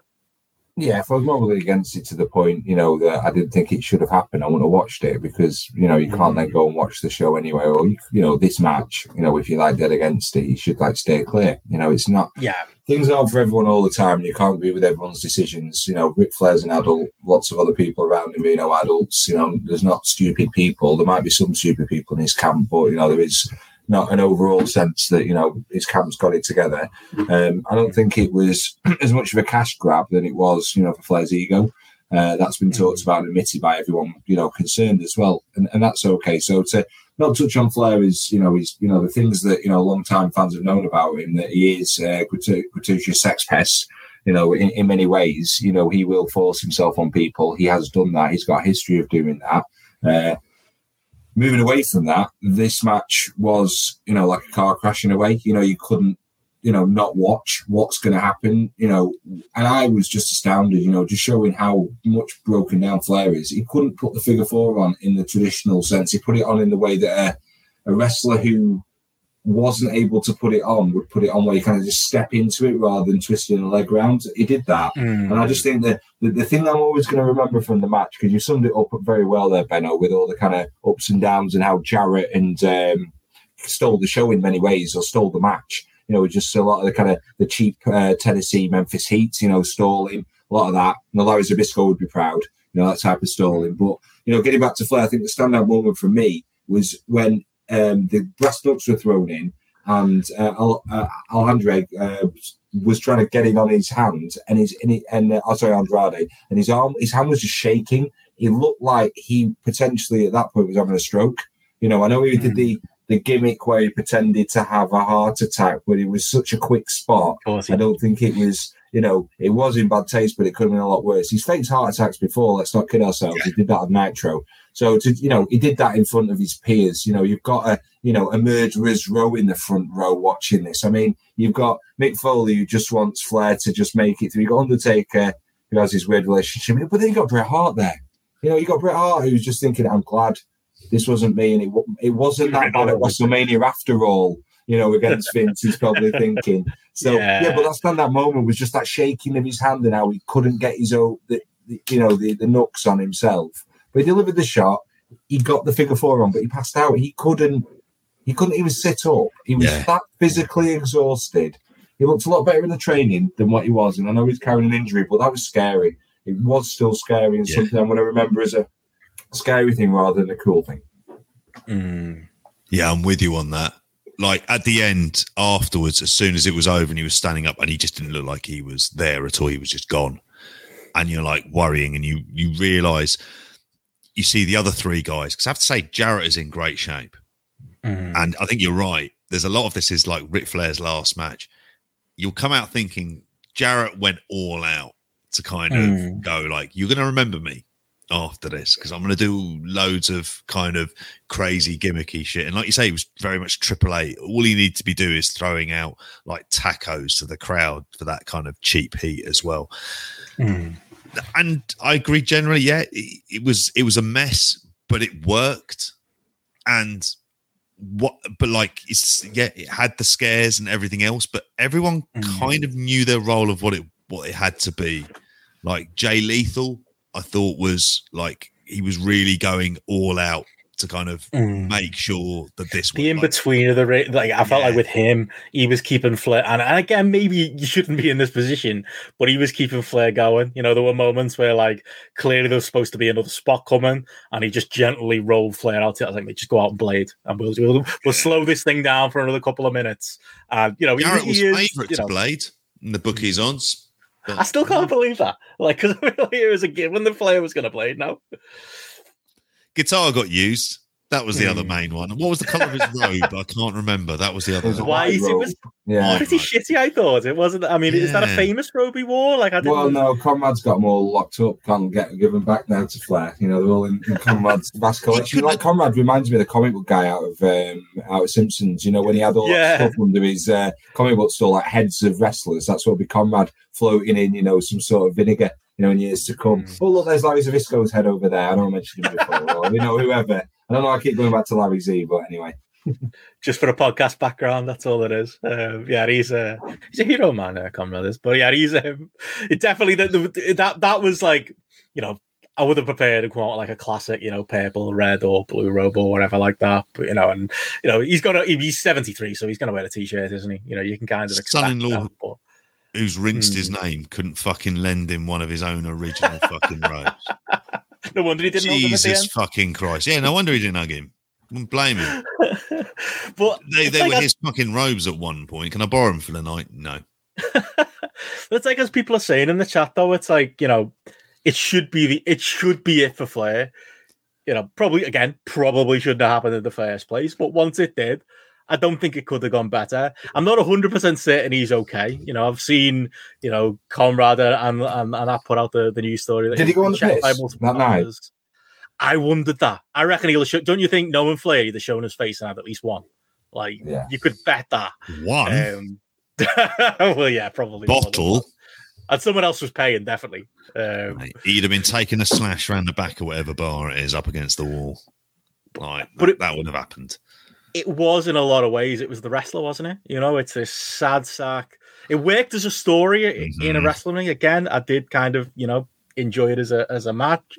But in real life, there is that, it is that. It's a sad, he had to go out there. He had to have his one last match. You could see how much it meant to him that, even though he's had his run-ins with the past and he seemed to not even want to touch Mick Foley, the fact that Foley and Brett and Undertaker are there for him, the fact that Tony Schiavone's, shouting in his ear that he's the greatest wrestler of all time.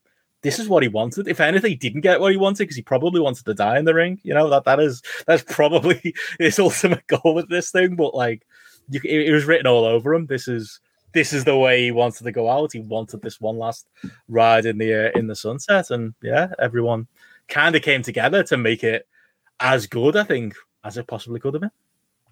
It is. It's that crazy, in a way.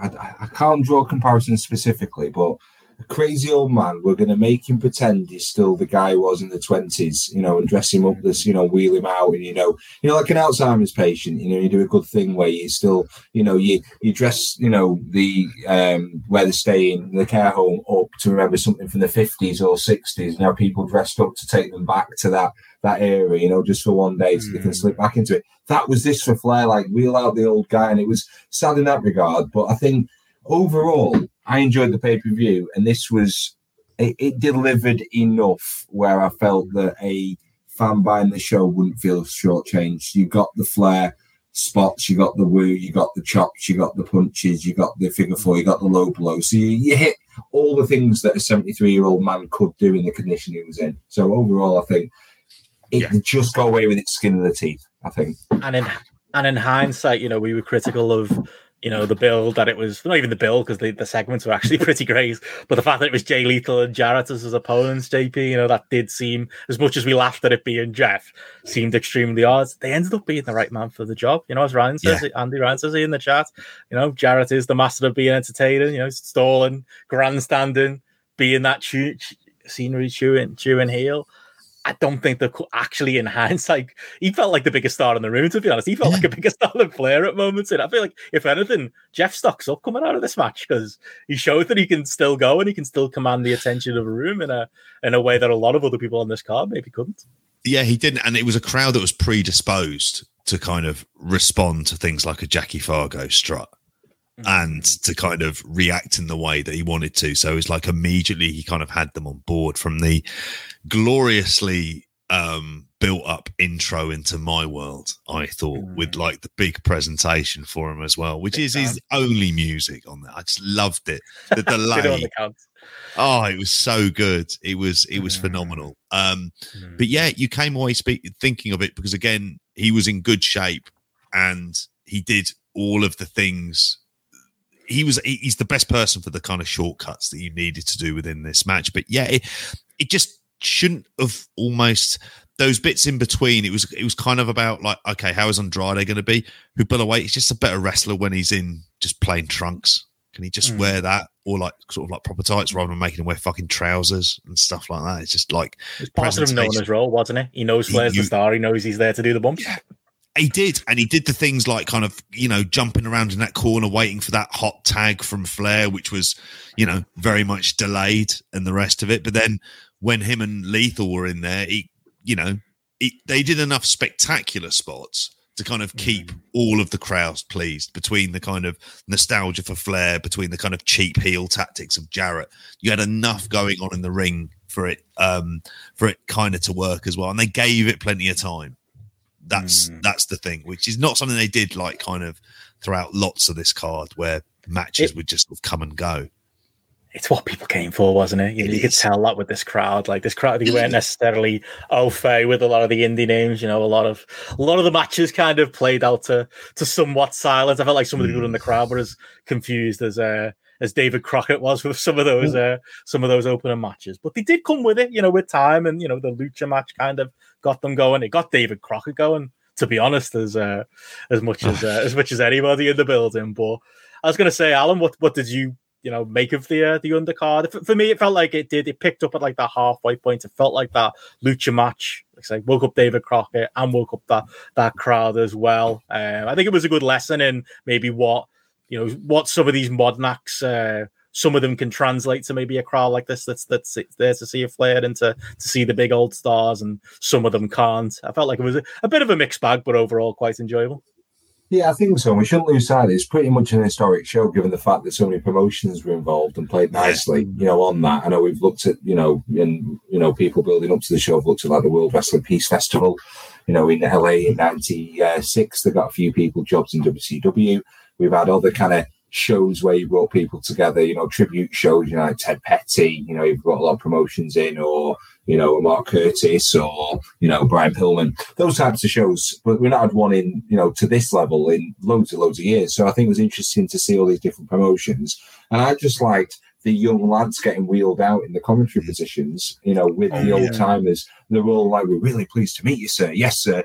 And it's interesting. I was trying to work out who did they like as the favourites. So I left thinking, and this is my theory, is who did David Crockett and Tony Schiavone think, all right, I like working with this guy, and he's a nice young man. And I think there was two. There was the guy who, and I don't know why, so I'm not saying they're the best, but I think Ian Riccaboni being one. I think they liked Ian. Everyone likes Ian anyway, so that's fair. But then you had the guy that used to be in WWE. There was Tom Hannifan. Yes, I think they liked him as well as an upstanding young man. Oh, he's very good as Tom. I think that's what I took away from, impressing the older guard. But yeah, I enjoyed the dynamic. I thought it was a very good presentation overall. I think I like the little segues, talking, clips, and the talking heads about Flair. They missed out a load of people they could have had. But I don't know who Conrad's had heat with that's tried to do a podcast and he's fucked them off or whatever. He's promised them millions and it didn't work out. So, that's why you might not have got your Magnum TAs. Maybe your Magnum was on, I can't remember, but certain people anyway in that old Crockett promotion. But overall, good show. Do you want to go through the match by match, or do you just want to, opinions? Yeah, give us highlights. What did you enjoy match-wise? What were the ones that stood out for you? Yeah, what worked then? So I think everyone spoke about it is the AAA, four-way. Yeah. I think, all four guys had the working boots on. It was pretty much a showcase match. So if we look at opportunities to have a showcase match, I think AAA came out of this show looking like a real viable promotion if this is the type of action they put on. We know it's not just this, everyone that's watched, Triple Manias and all the hijinks they get up to, but from like show stealing matches, this absolutely delivered. This was far stronger than the other four-way. Yeah, they were given more time. I think the other four-way was a foregone conclusion with Jonathan Gresham winning. I think when you mentioned progress, you mentioned Gresham seeming to fall out with the world. Like, come to England again, everyone likes you here. So I think that was a foregone conclusion. So I think the four-way with the four Lucha guys was fantastic. I think Taurus, everyone, it's that go-to thing. Like you've got a generic remark like Nick Bockwinkel. Oh, he was a class act. Oh, Taurus, he's a fantastic bass. I know that's a tried and tested go-to comment, but he proved that in the match. Look, he saved Bandito's life. I mean, I picked up on that when I watched it straight away. I'm glad others did as well. Bandito did a flip dive, and he was like within 2 inches of just falling straight on his head. And he just caught him in time. Wow. And I think, it was overall good presentation, good matches, and I think good value for money because it was a nice change of pace. You had 7-minute matches, 8-minute matches, 12-minute matches, and a longer main event. You weren't going in. This wasn't a pay-per-view where you've got to sit down, crack your knuckles and go, right, this 40-minute opener better deliver. You were bang, bang, bang, and it was a nice mix. And then it was kept fresh by the different commentary teams. So overall, it was a thumbs-up show from me. Yeah, I thought it escalated well. Like I said, I didn't think, Mercedes Machine Guns and Wolves as an opener, it wasn't the match I imagined in them ahead, but then it wasn't in front of the crowd, that you would need for that match to get over. Thought Killer Cross and Harry Smith, they had their boring match that you could imagine they would have on paper, just a couple of bits of white bread with no butter on, is them too. And yeah, Killer Cross looked like, he looks, he's got his hair grown out. He looks like he can't be arsed. I can't be arsed watching him. Didn't have a huge amount of notes on the four-way with it. The Jonathan Gresham went over on that. They did a couple of fun spots. Felt like the crowd was starting to warm up, and David Crockett was starting to warm up. But you kind of felt like that was the point where the card starts to turn. You got your Ricky and Kerry Morton coming out, and the crowd got to have their little nostalgic, moment for Rock and Roll Express and get those chants going. That kind of woke them up, and then it really was. It was that Lucha 4-way. It was the four of them going out there, and it kind of showed like you throw, great spectacular spots like that with four very talented blokes in front of any crowd, even a crowd like that were sitting on the hands for a lot of the flippy stuff that came before, and it was so next level, and the guys in there were so good that it got that crowd going, and it got David Arquette going, and I think from there it was kind of a bit of a home run show. I was really into Josh Alexander and Jacob Fatu. Thought they had a great little match, Impact versus MLW. I know you'll be high on that one, JP, and I thought, Von Erich's Briscoes as well. That was another high point, as shit as the Von Erichs were, and as out of place as they were for a lot of spots in this match. The Briscoes, with their star power and the way they carry themselves, kind of made that work as well, and that was another one you could tell Davey Crockett was enjoying, particularly Mark Briscoe. You could tell he was a bit of a fan of. Still one of the worst Briscoe matches you're going to see. They're not fucking miracle workers or magicians. Right? Can't entirely make chicken salad out of chicken shit every time, and they would know, given their job and everything else, what they would be able to do. Like, for fuck's sakes. But I'm with you entirely. Like, in terms of it being a lot of fun, I found it like a really nice, easy show to generally watch. The stuff that was bad didn't at least overstay its welcome. I think that's one of the things when you go up and down the card, like you mentioned there, like that match with bloody Killer Cross and Davey Boy Smith. I just thought, my looked at my notes, it was only 5 minutes. Thank Christ. That's the note, because it's just bad grapple fuck, and they're obsessed with it, and they're both pretty dull at it. Like this kind of style, they're not nearly as good as what they think they are. Yeah, Davey Boy especially, he's so overrated. He is, and they say all this stuff every time to try and hype him, and you just cannot be interested in him. It's like, if you want to shit or get off the pot for the pair of them, if you want to do MMA, do MMA, because it's fake MMA. You kind of crap at it, and it's just like it's over in 5 minutes. Thank God.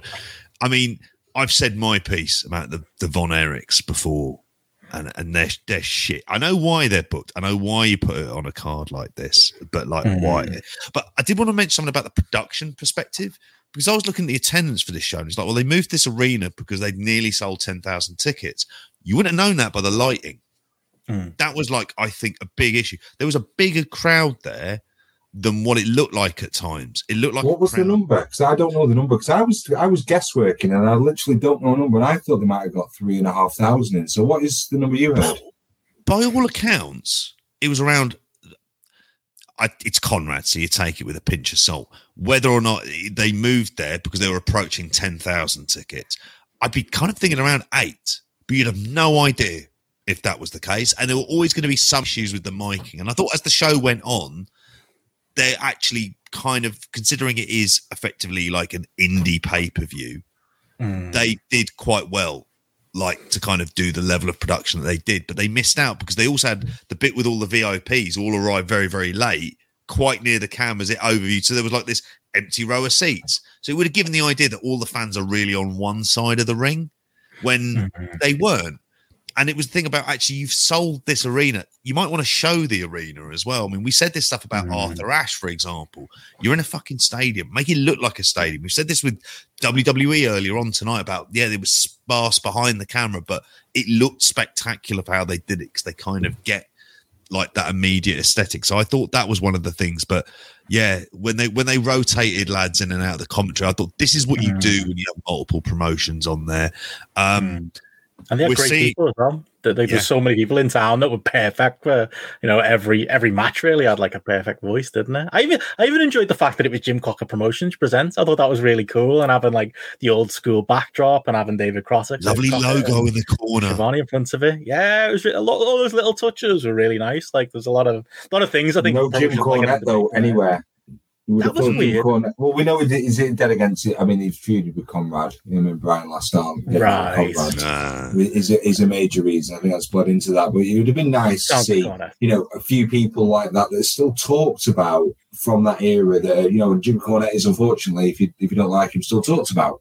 So it would have been good to have we still know who he is, on this. But it's not. It's just a minor quibble. It doesn't really matter in the grand scheme of things. It was all about Flair and still ultimately making a profit for Flair and Conrad. And I think looking at what they sold, like you said, JP, if they were bored with 6,000, 7,000, 8,000 with a bit of merch, the Fight TV revenue, whatever else they were doing in terms of exactly. On the StarCast, that's successful in its own right. I think they've got a good thing going on, and I think they can now potentially do a StarCast show that's not another pay-per-view, so it's a Conrad promoted show with dream matchups, and I think we can maybe see that each year now moving forward. Ric Flair's last match too. When? This is going to be the thing, isn't it? It's like he is still the central hook. And you've promoted his last match as the first match with this kind of promotion and this banner. I mean, it looks at times, I thought this is like a really jazzed up version of the NWA when it first came back, which would have been like Dave Lagana, Billy Corgan kind of era for this. And it had that kind of requisite amount of nostalgia and other things like that. As an event that piggybacks off big shows, I think, it's the kind of thing that works, really, but it's like, where do they go? Who's the other Ric Flair-esque kind of hook you add on to future shows for it? Because that's the problem. If this made no money, this would be one and done. But it isn't. It's made money. I'll be interested in the pay-per-view buys. Like I said, we were quite bullish. We said this could be doing 20,000 is the limit, but I think 5 figures. How much is that going to bring in as well? Well, I was one of them. I paid me 17 quid. Yeah. I paid in dollars, so I got it cheaper, but Good lad. I'm bullish on it. I think it'll do well. I really do. I think people will have turned out for it, whether it was for the indie names or just the Flair tag on it. Yeah, maybe a moral failure, but a business success. I think it's probably how you can sum this thing up. Yeah, and it had, because it was, and Allan mentioned it as well, because it was a festival show. Basically, we had all these other promotions kind of inserted into there. I think this is, the idea, the way it was presented is how you should be doing these shows, where it was like everyone was on their best behavior. And there was so even when you had the bullshit and the Josh Alexander Jacob Fatu match, I was kind of all right with it because I went, I know, I'm all right. If we build up to a proper match between these two that's properly built, which is coming, like MLW working with Impact is absolutely natural. And it would really, I think for me, that'll be an interesting direction to keep an eye on. Definitely.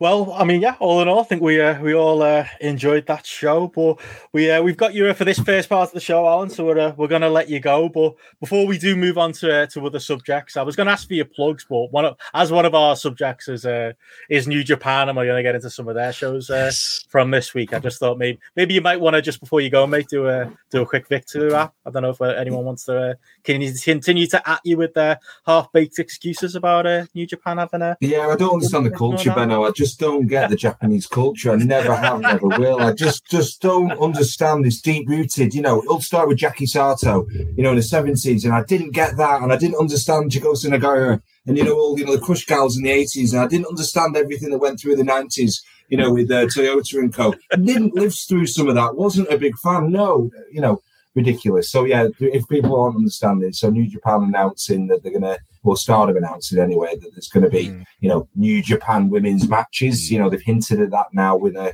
couple of years on Dome shows. The second one I think was more well received than the first, but they've got confidence in Bushiroad. Well, Bushiroad have got confidence that there is a bigger market or a bigger platform, and New Japan can supply that to the women.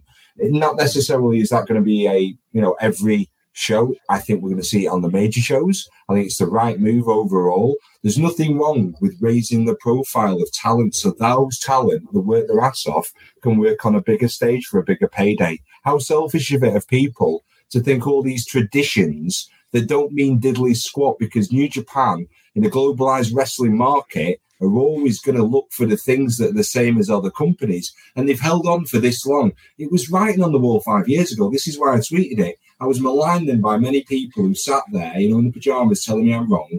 You know what? Absolutely, I was right. You were wrong. So guess what, guys? Suck it. I'm very, very happy at the moment to say that, I went in for the long haul and I got there in the end. So I've, like we said in the pre-show, victory lap, definitely. But then I need to, put my energy down into the Big Daddy campaign, move on to that. But if I'm going to leave on one note, it's just to say thank you, New Japan, for throwing sense and getting some women with a bigger platform. How dare am I to think that these women should toil away being watched by 10,000 people when they could be watched by 40? The internet process is never wrong, Alan. That's the thing. Mate. Even when we're wrong, mate, we're proven right by the end. You just got to trust the process. That's all. Yeah, trust the process. Oh, amazing. Do you want to tell people where they can follow you for more such takes, Alan? Yeah, so you can follow me on Allan, that's ALLAN_Cheapshot. I post things at weekends mainly now. You get a good little mixture. There'll be at least one thing if you go through my timeline and just look back. If you're bored ever, just go through my timeline and you just find stuff that you might think, I didn't know that, or I didn't remember that. You can start a conversation with a friend about, a certain match I've posted. So there's loads of value in the stuff I post. So anyone that doesn't follow, I'd appreciate a follow. And, thanks for everyone, you guys, doing the hard work every week, on the show. I know Gareth, has stepped down. He still, dabbles now and again. He's still working on the app, which is fantastic. So all in all, I wish you all the success moving forward, and hopefully I'm on within the next year. I hope so as well, mate. Again soon. Hope to see you soon enough as well. That'd be the thing is, I'll just leave that beautiful. There we go. Yeah, I want to see that beautiful hairs of yours, mate. Yeah. It's that beautiful hair every time. I love that. When I first met you, mate, you had short hair, but it's a fine, it's crazy. Fine anyway. Bucket of dry. Thanks, guys. Brilliant. There he goes. Nice one, Alan. Guys. Cheers, mate. Brilliant to see you, Alan. As Simon said, the Bret Hart of wrestling is Alan there. But I knew we couldn't segue into New Japan without getting out to give us that victory laugh. Just to say, actually, before we do that, there's some fun comments in the chat here. Some ideas in what we could do instead of Ric Flair's last match, JP. We could do it a DDP last match. Could DDP be Jake Roberts? Andy says put Pills on a pole match. Kane's last match. Kevin Nash's last match. There's options there. We could have you do yoga rules between DDP and Jake Roberts match, couldn't you? You're gonna win with the down dog or something like that. Inhale, exhale. What was the line? God, I've seen him enough. Pump it up, all of that. I remember those. Whatever you do to the left, you gotta do to the right, and then there you go. Roll over. We didn't reference that actually with the Flair's last match. I love that the DDP got his little moments and in that Fatu match where he kind of jumped his cue, didn't he? Like he stood on his chair as well. Every professional realized he jumped his cue, sat down again, and then did the spots a second time. I mean, we all saw it, Paige, but ever the professional there. But put over Josh Alexander while making sure the focus was very much on him. There's a lot of them on that show, to be fair. He did. He's always been grand like that. I'm fine with DDP. I mean, you think of his age, he's probably about 5-6 years younger than Flair. You look at the shape he's in and everything else. The idea of him having a match in 5 years, I wouldn't say that, because he got very early on the way he transformed onto the idea of his body becoming a thing for him to work on. So that was great shit on there as well. I did watch, by the way, on the pre-show, I did watch the Bunkhouse Brawl, which was mad. I didn't see that. I was gutted. I got home it was 12, wasn't it? The show kicked off. And I just assumed that's when it started. And then I started to realize, hang on, people on my timeline 40 minutes ago were talking about Nick Gage or something. I haven't seen any of that. There's a GCW invasion, mate. Fucking hell. And I missed Nick Gage came out. Could have been there with flag. He was he was staring down Bully Ray. Chunky Nick Gage, I might add. Still, he's not looking great, is he? He's not. It feels like it's just his body is giving out, and it's whether or not he's going to be able to train and all the rest of it. So he came out. And then I don't think he swore necessarily, but he certainly said something to Bully Ray. And then Joey Janela came out through the crowd along with Matthew Justice and Effie and Jordan Oliver and various. I'm trying to think of who else was in there as well. And then it ended with Mance Warner versus Bully Ray. And I went, and it looked like the whole way through that Bully Ray was going to win. Do you want to be any more noisier looking for a fucking ice cream? He's all right. Sorry. Is he all right, is he? He's okay. That was a bit rude as well, wasn't it? Just to say he knows I'm saying this in jest. Off he goes. You'll obviously when they get tonight. It was. I don't blame him as well, but I'm suspecting he's going after the nice chocolate honeycomb ones, and I haven't had one of them yet, and I've seen him have two today. So like, I'm. Where are they from? Aldi? Little? Yeah, Aldi. Yeah, I'm not made of money, mate. Cost of living crisis. Aldi all the fucking time. There's a reason the other supermarkets say this is cheap as Aldi. It's like, then I'll just go to Aldi.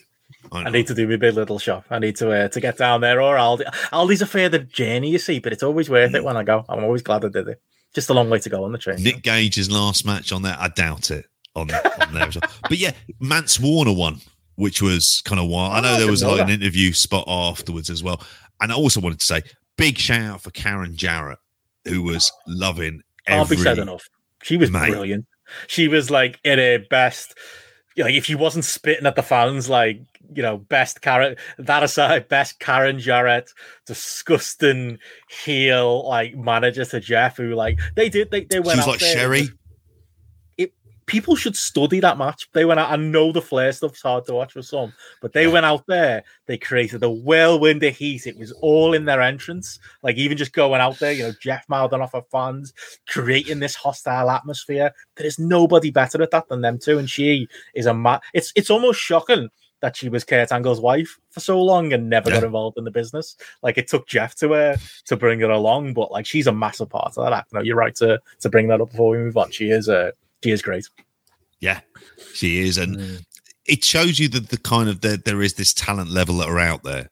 You just hope that they're lifted up enough for them to be kind of great going into, you know, into other shows and everything else on there. So, yeah. Like I said, I was same with Allan there. Like I had, you know, just to go back to it, I had such a great time watching that Flair show. Like, really did. Like, better than anything else we're going to talk about today. Like, as much as I enjoyed SummerSlam, and as much as I'd be critical of, you know, some of the early matches on that show, that main event was so good. And, you know, there were so many, like, wacky, you know, combinations of people on that show that, it was probably my show of the week. It is, but do you know what? That sounds like we're kind of slating SummerSlam necessarily, which is not the case. And again, if you go back and listen to the weekend show, and we spoke about both of these, and they kind of ended up the way that we expected them to be, which in terms of SummerSlam being a show that you just thought, well, it's WWE on a big stage. They're going to try and put their best foot forward. They're going to deliver stuff that's crowd pleasing. Just do the kind of orthodox, normal things that you'd expect them to do. And they pretty much did that. You know, not everything kind of clicked on it. There's more novelty to this, isn't it? I think as much as anything. And I have to say as well, I thought Jordan Grace, like the bits with her and Deonna Purrazzo. So just to sort of quickly looking at some of the other matches that we may have not spoken about so far. I thought that there was a point where she was going to slip off the second rope, and she kind of adapted it and to turn it into a kind of like one of those Vader splashes from out of the corner. And when her and Deonna Purrazzo were in there, it was good. And then Rachel Ellering has never been someone who's really kind of connected and just not nearly as smooth or anything else. So it was like she was like a bit of a struggle, but she was there for names, wasn't she? Yeah, to have an Ellering on the show. She was definitely a bit out of place. I thought that like either better just doing a straight singles or you know, maybe pulling another woman from somewhere and having two singles matches, God forbid. You know, that could have happened. But yeah, I got what you mean. Yeah. I mean, I think that's it. And I think I came away thinking this was actually a lot more of an easy watch. And like I say, the commentary did like a really good job. I mean, I didn't have any expectations of David Crockett, so he was kind of fine for what he was. He was just like an old dude having fun at ringside. But what you also realise is the amount Tony Schiavone knows generally about wrestling. Just to go back onto the commentators again, because he worked MLW. Like this was a guy who, you know, that was the way he got back into TV. And when AEW started, sorry, Simon mentioned in the chat that we haven't gone on to New Japan, we've gone back onto the Ric Flair show. We're double dipping. That's what we're doing. Yeah. But yeah, that's pretty much all of my thoughts on there. So it's good for shits and giggles for the most part. Apart from the bit at the end where you think an old man might die really at any given moment towards the end. That's. I'm bad for not caring. I really don't care. I don't care if some old sex pest dies. I really don't. I don't know. If somebody does that and while they're hero worshipping no chance in hell, I'm not fucking interested in hearing any of their fucking opinions. That's true. And if he was shocked by anything Ric Flair did, I've got a boat to sell you, tell you what. But yeah, it doesn't make it any better. Obviously, he's still a scumbag, but you know, we knew what we were getting in for, and it didn't. Yeah. You know, maybe it was somebody I cared a bit more about. I might have had more of a moral reaction to that. But no, it was a fun show, and I'm glad we've done a little quick double dip there. But yeah, we may be moving on to New Japan. Like you say, Alan's given us the great intro there. Do you have any takes on that on the women's division stuff? I think generally speaking, I still hold a little bit of pause with it in that I have always liked the fact, like with any other sport, in Japan, there are men's promotions and there are women's promotions, and that's fine. I don't think there's necessarily anything wrong with that. They're competing within their particular leagues, and if you want to watch one, you watch one. If you want to watch the other, watch the other. But I do see the obvious, benefits to, shop window and Stardom, getting more people seeing their big matches, and maybe something I've critiqued in the past, having like a Stardom belt defended on New Japan shows doesn't really work for me because you're only seeing half the story. Maybe having their own particular belt that's constantly on the show, with the caveat of I don't want them to fall into every single match is now a match for that IWGP Women's title, but it gives it a bit of focus and gives maybe a little bit of a mini division reason to exist. Maybe with those caveats said. Yeah, I'm kind of like you. I've been fine with the setup, the way it's been in Japan. It's not something I've just kind of gone, okay, this is how it is.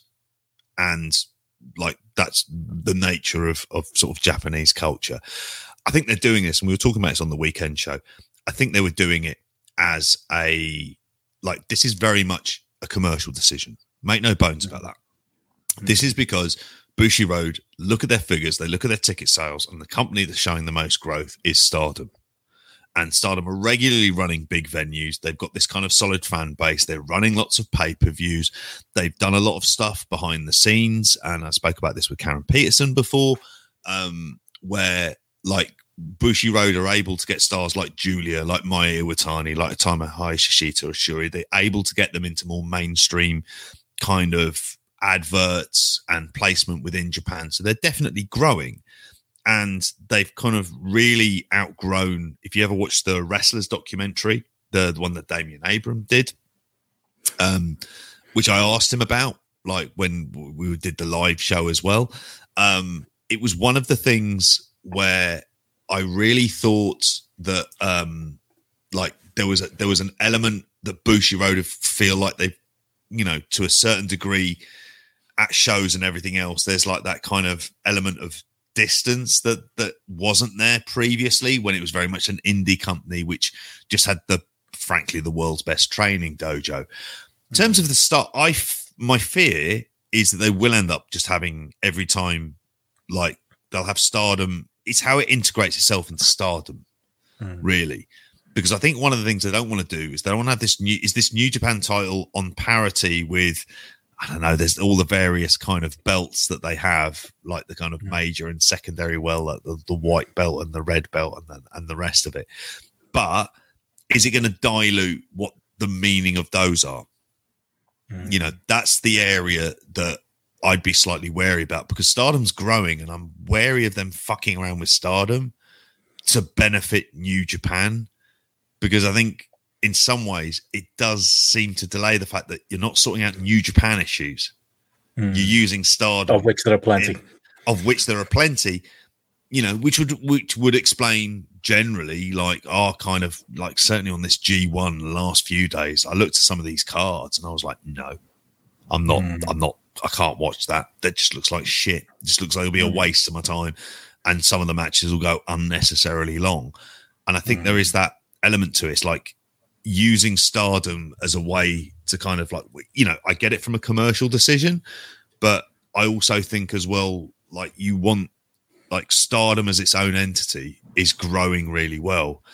And it's whether or not do they view New Japan as the platform to help them explode. There's probably a lot of similarities here. And I've mentioned this generally about women's wrestling around the world, that there is a similarity to women's football, where before there wasn't that kind of depth, but now there's real sort of talent and, you know, a lot of people coming through where you've got like this kind of very highly talented roster that you want to be able to display and you want to be able to give them a big platform in order to do it.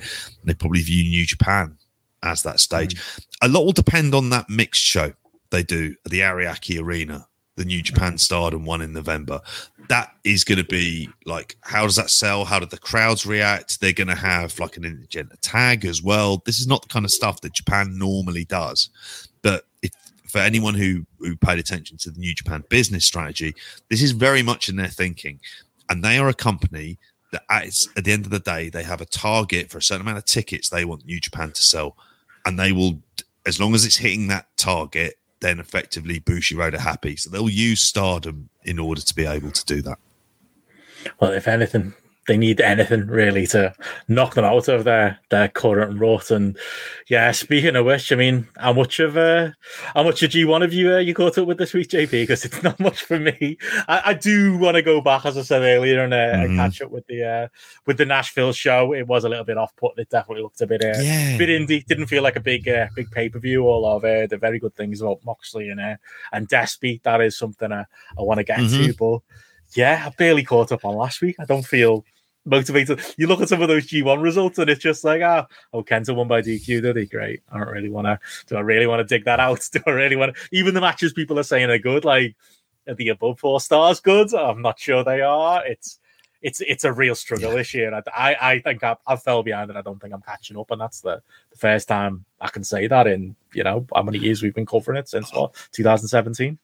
I'm kind of shocked by how, I'll be honest, by how uninvested I am in this G1. And I think it's because you haven't got... This will be quick. We'll be on to AEW in about 3 minutes. Yeah, don't worry. Because we haven't got that. Well, we haven't... So, I mean, like, but you look at what day 7 was. So that was from the 27th of July. These were your 4 matches. Yujiro versus Ospreay, Toriano versus Fale, Goto versus Hanare, Ishii versus Tamatonga in the main event. Do I need to see that to know that possibly Tomohiro Ishii Tamatonga had a 3.5 star match? They'll fundamentally be decent, but in front of a crowd, do I need to see that? Then you look at like kind of day 8. I haven't seen Tanahashi Zack. I imagine that that's good, but Sanada, I'm not gonna spend my time watching him in a G1. He's not suddenly going to surprise me with some amazing match that he's been holding in his back pocket for the last, I don't know, like 5 years. Like I'm kind of done with that.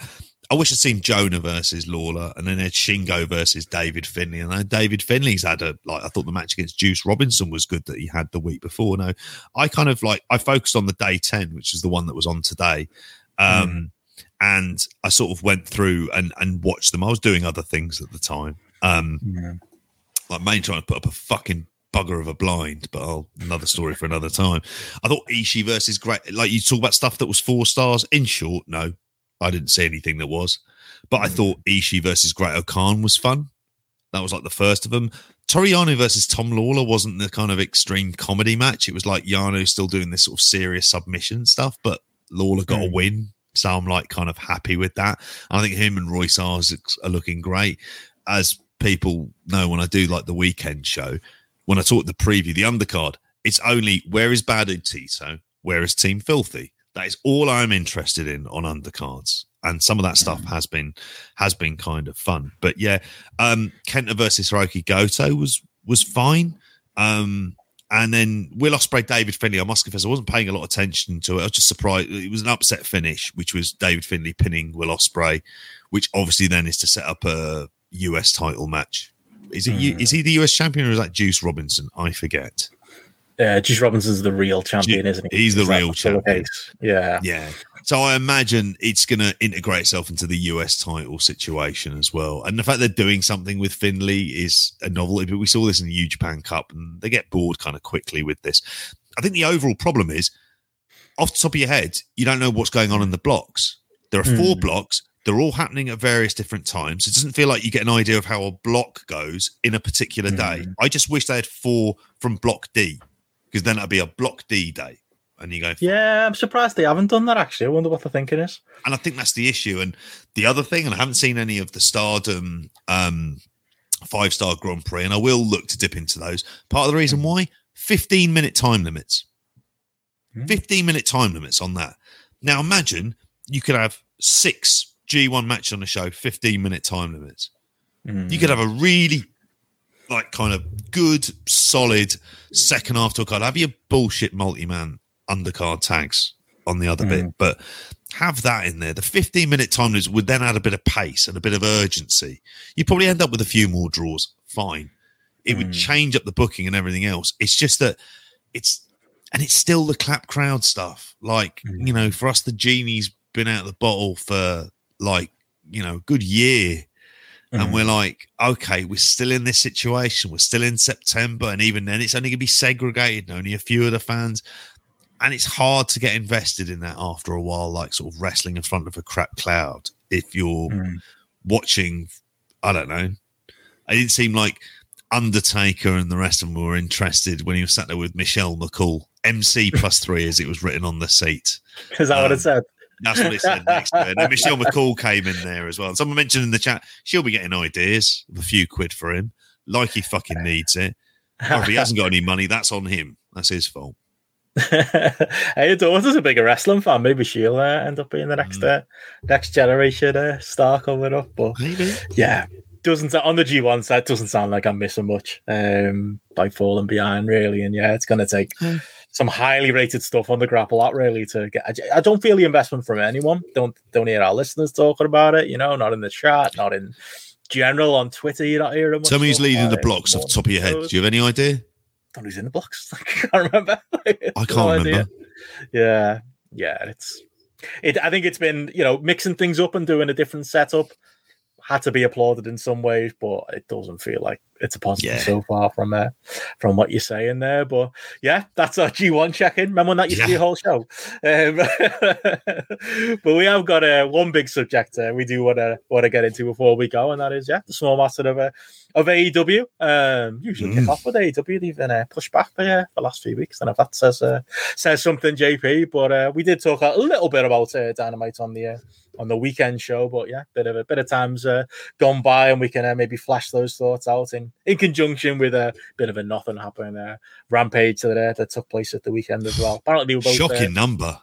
Oh yeah, 300 something, wasn't it? 370,000, lowest 1849 ever. Just why would it? Why would you? It just. I throw it on as a thing, if I'm doing work on a Monday morning or, a Saturday afternoon, I'm cleaning up or something like that. That's the extent of my interest in Rampage right now. And it's not, if I wasn't doing a podcast about wrestling, I think I'd just skip it entirely. It's not really not that, it's not must see. And they're in that weird spot where it probably shouldn't be either, because you put big stuff on it. What's the point? Only 400,000 people are going to watch it. It's chicken and the egg, isn't it? And it feels like a taped show that's been taped immediately after Dynamite as well. So you end up with crowd sweetening and stuff like that, which even if you don't notice subconsciously, I think you do, that you realise that this isn't the big show as well, because it's far too produced as a product, whereas live TV has rough around the edges stuff, and that you don't really get that a whole lot of it with. So you know that something's going to start immediately in the ring because they've got a certain amount of time to kind of get to. Do you know what I mean?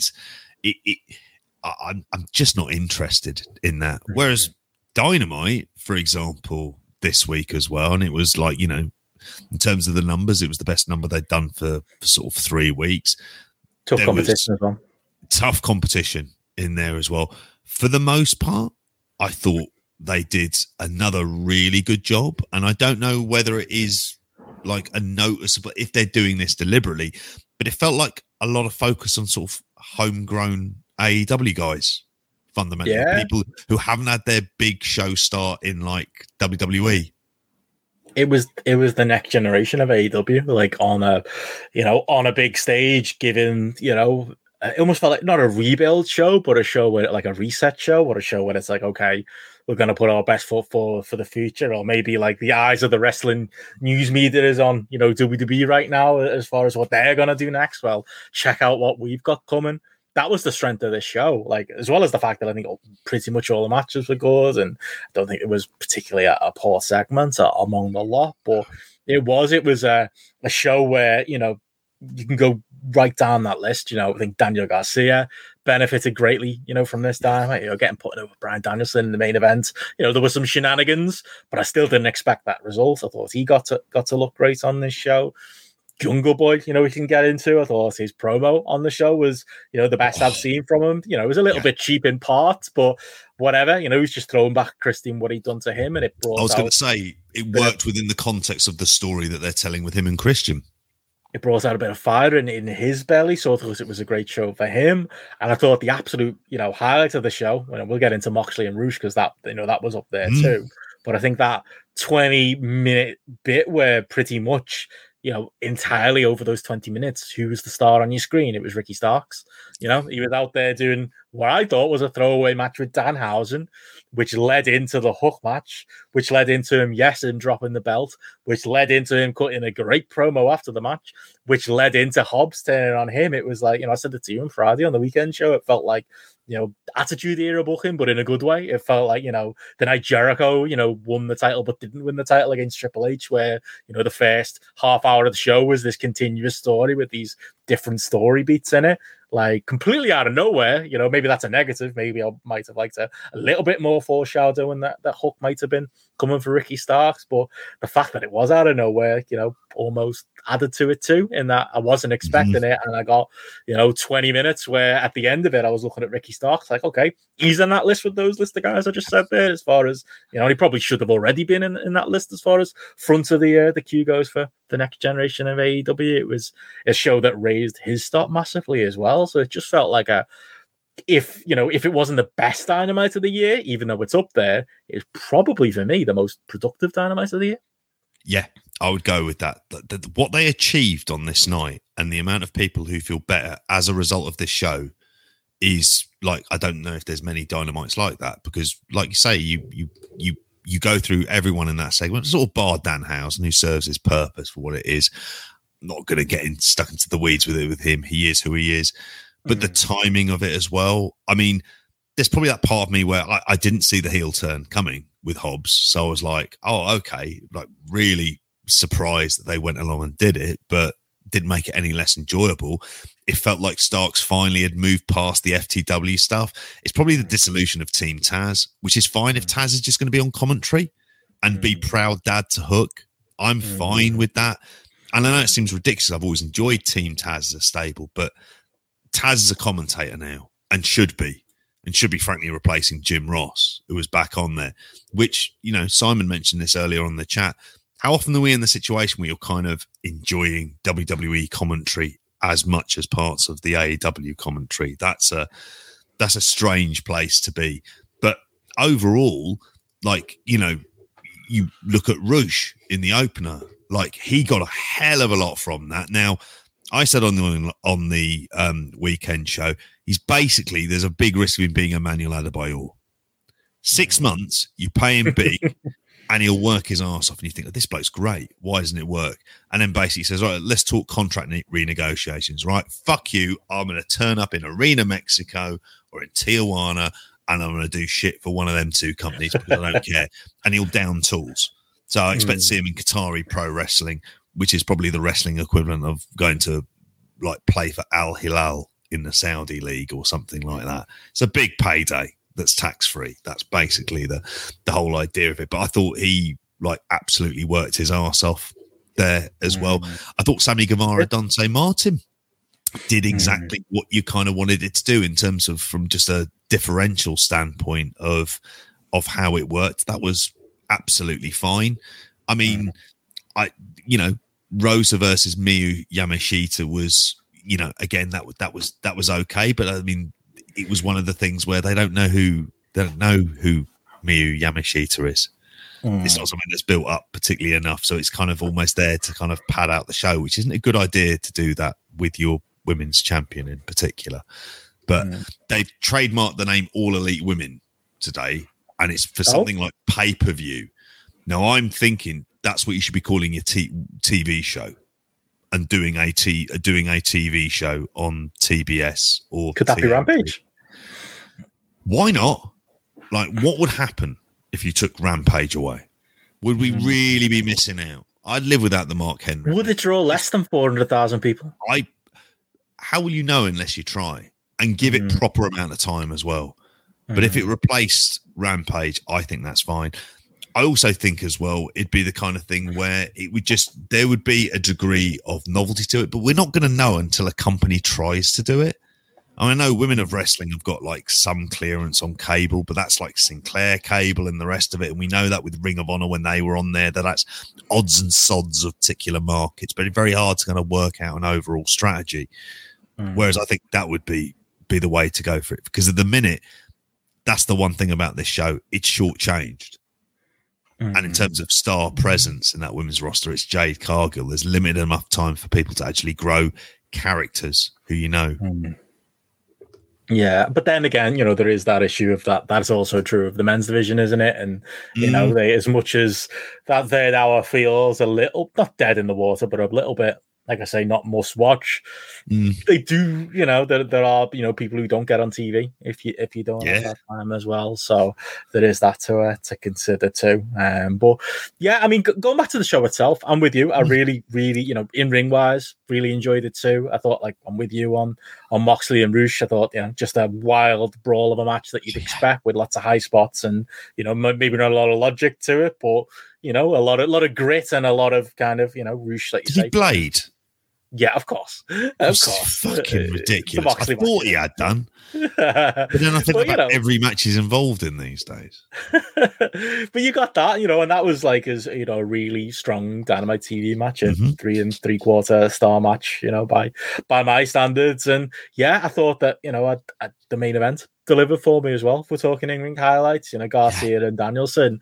Like, I saw a lot of, pale clutching over the fact that Danielson was, selling his brain and neck, through the match, and because of his real life issues, and it's a bit like, I mean, is that not wrestling? Somebody breaks their leg and they come back. Does the heel not go after the leg? I know it's a little bit different because it's his brain, but really, is that if really you're trying to win matches, you go after the weakest part of your opponent. If that's the overall premise that so much of wrestling is built on.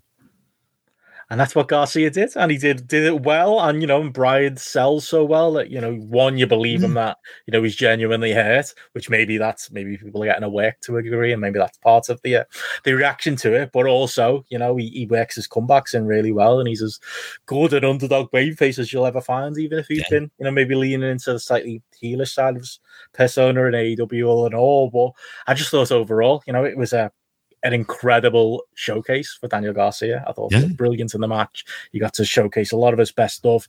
He's been showcasing more and more of his personality, coming out of that ROH pay-per-view. I think it's been a brilliant week for him, and us seeing that there is this other side to Daniel Garcia that, dare I say, is being brought out with this iteration of his character. And maybe it is the right thing that he's not in with the Blackpool Combat Club and he's like the bizarro version of them, or he's like, he's the guy on the opposite side who can, be that wind up merchant for them, and that wind up merchant for that style, who maybe stylistically should be with them, but the fact that he isn't, and the fact that, he does lean into, this more heelish, more braggadocious persona works, for the story, and works for him, and allows him to stand out in a way that maybe, he wouldn't if he was just another wheeler user on the other side of the fence.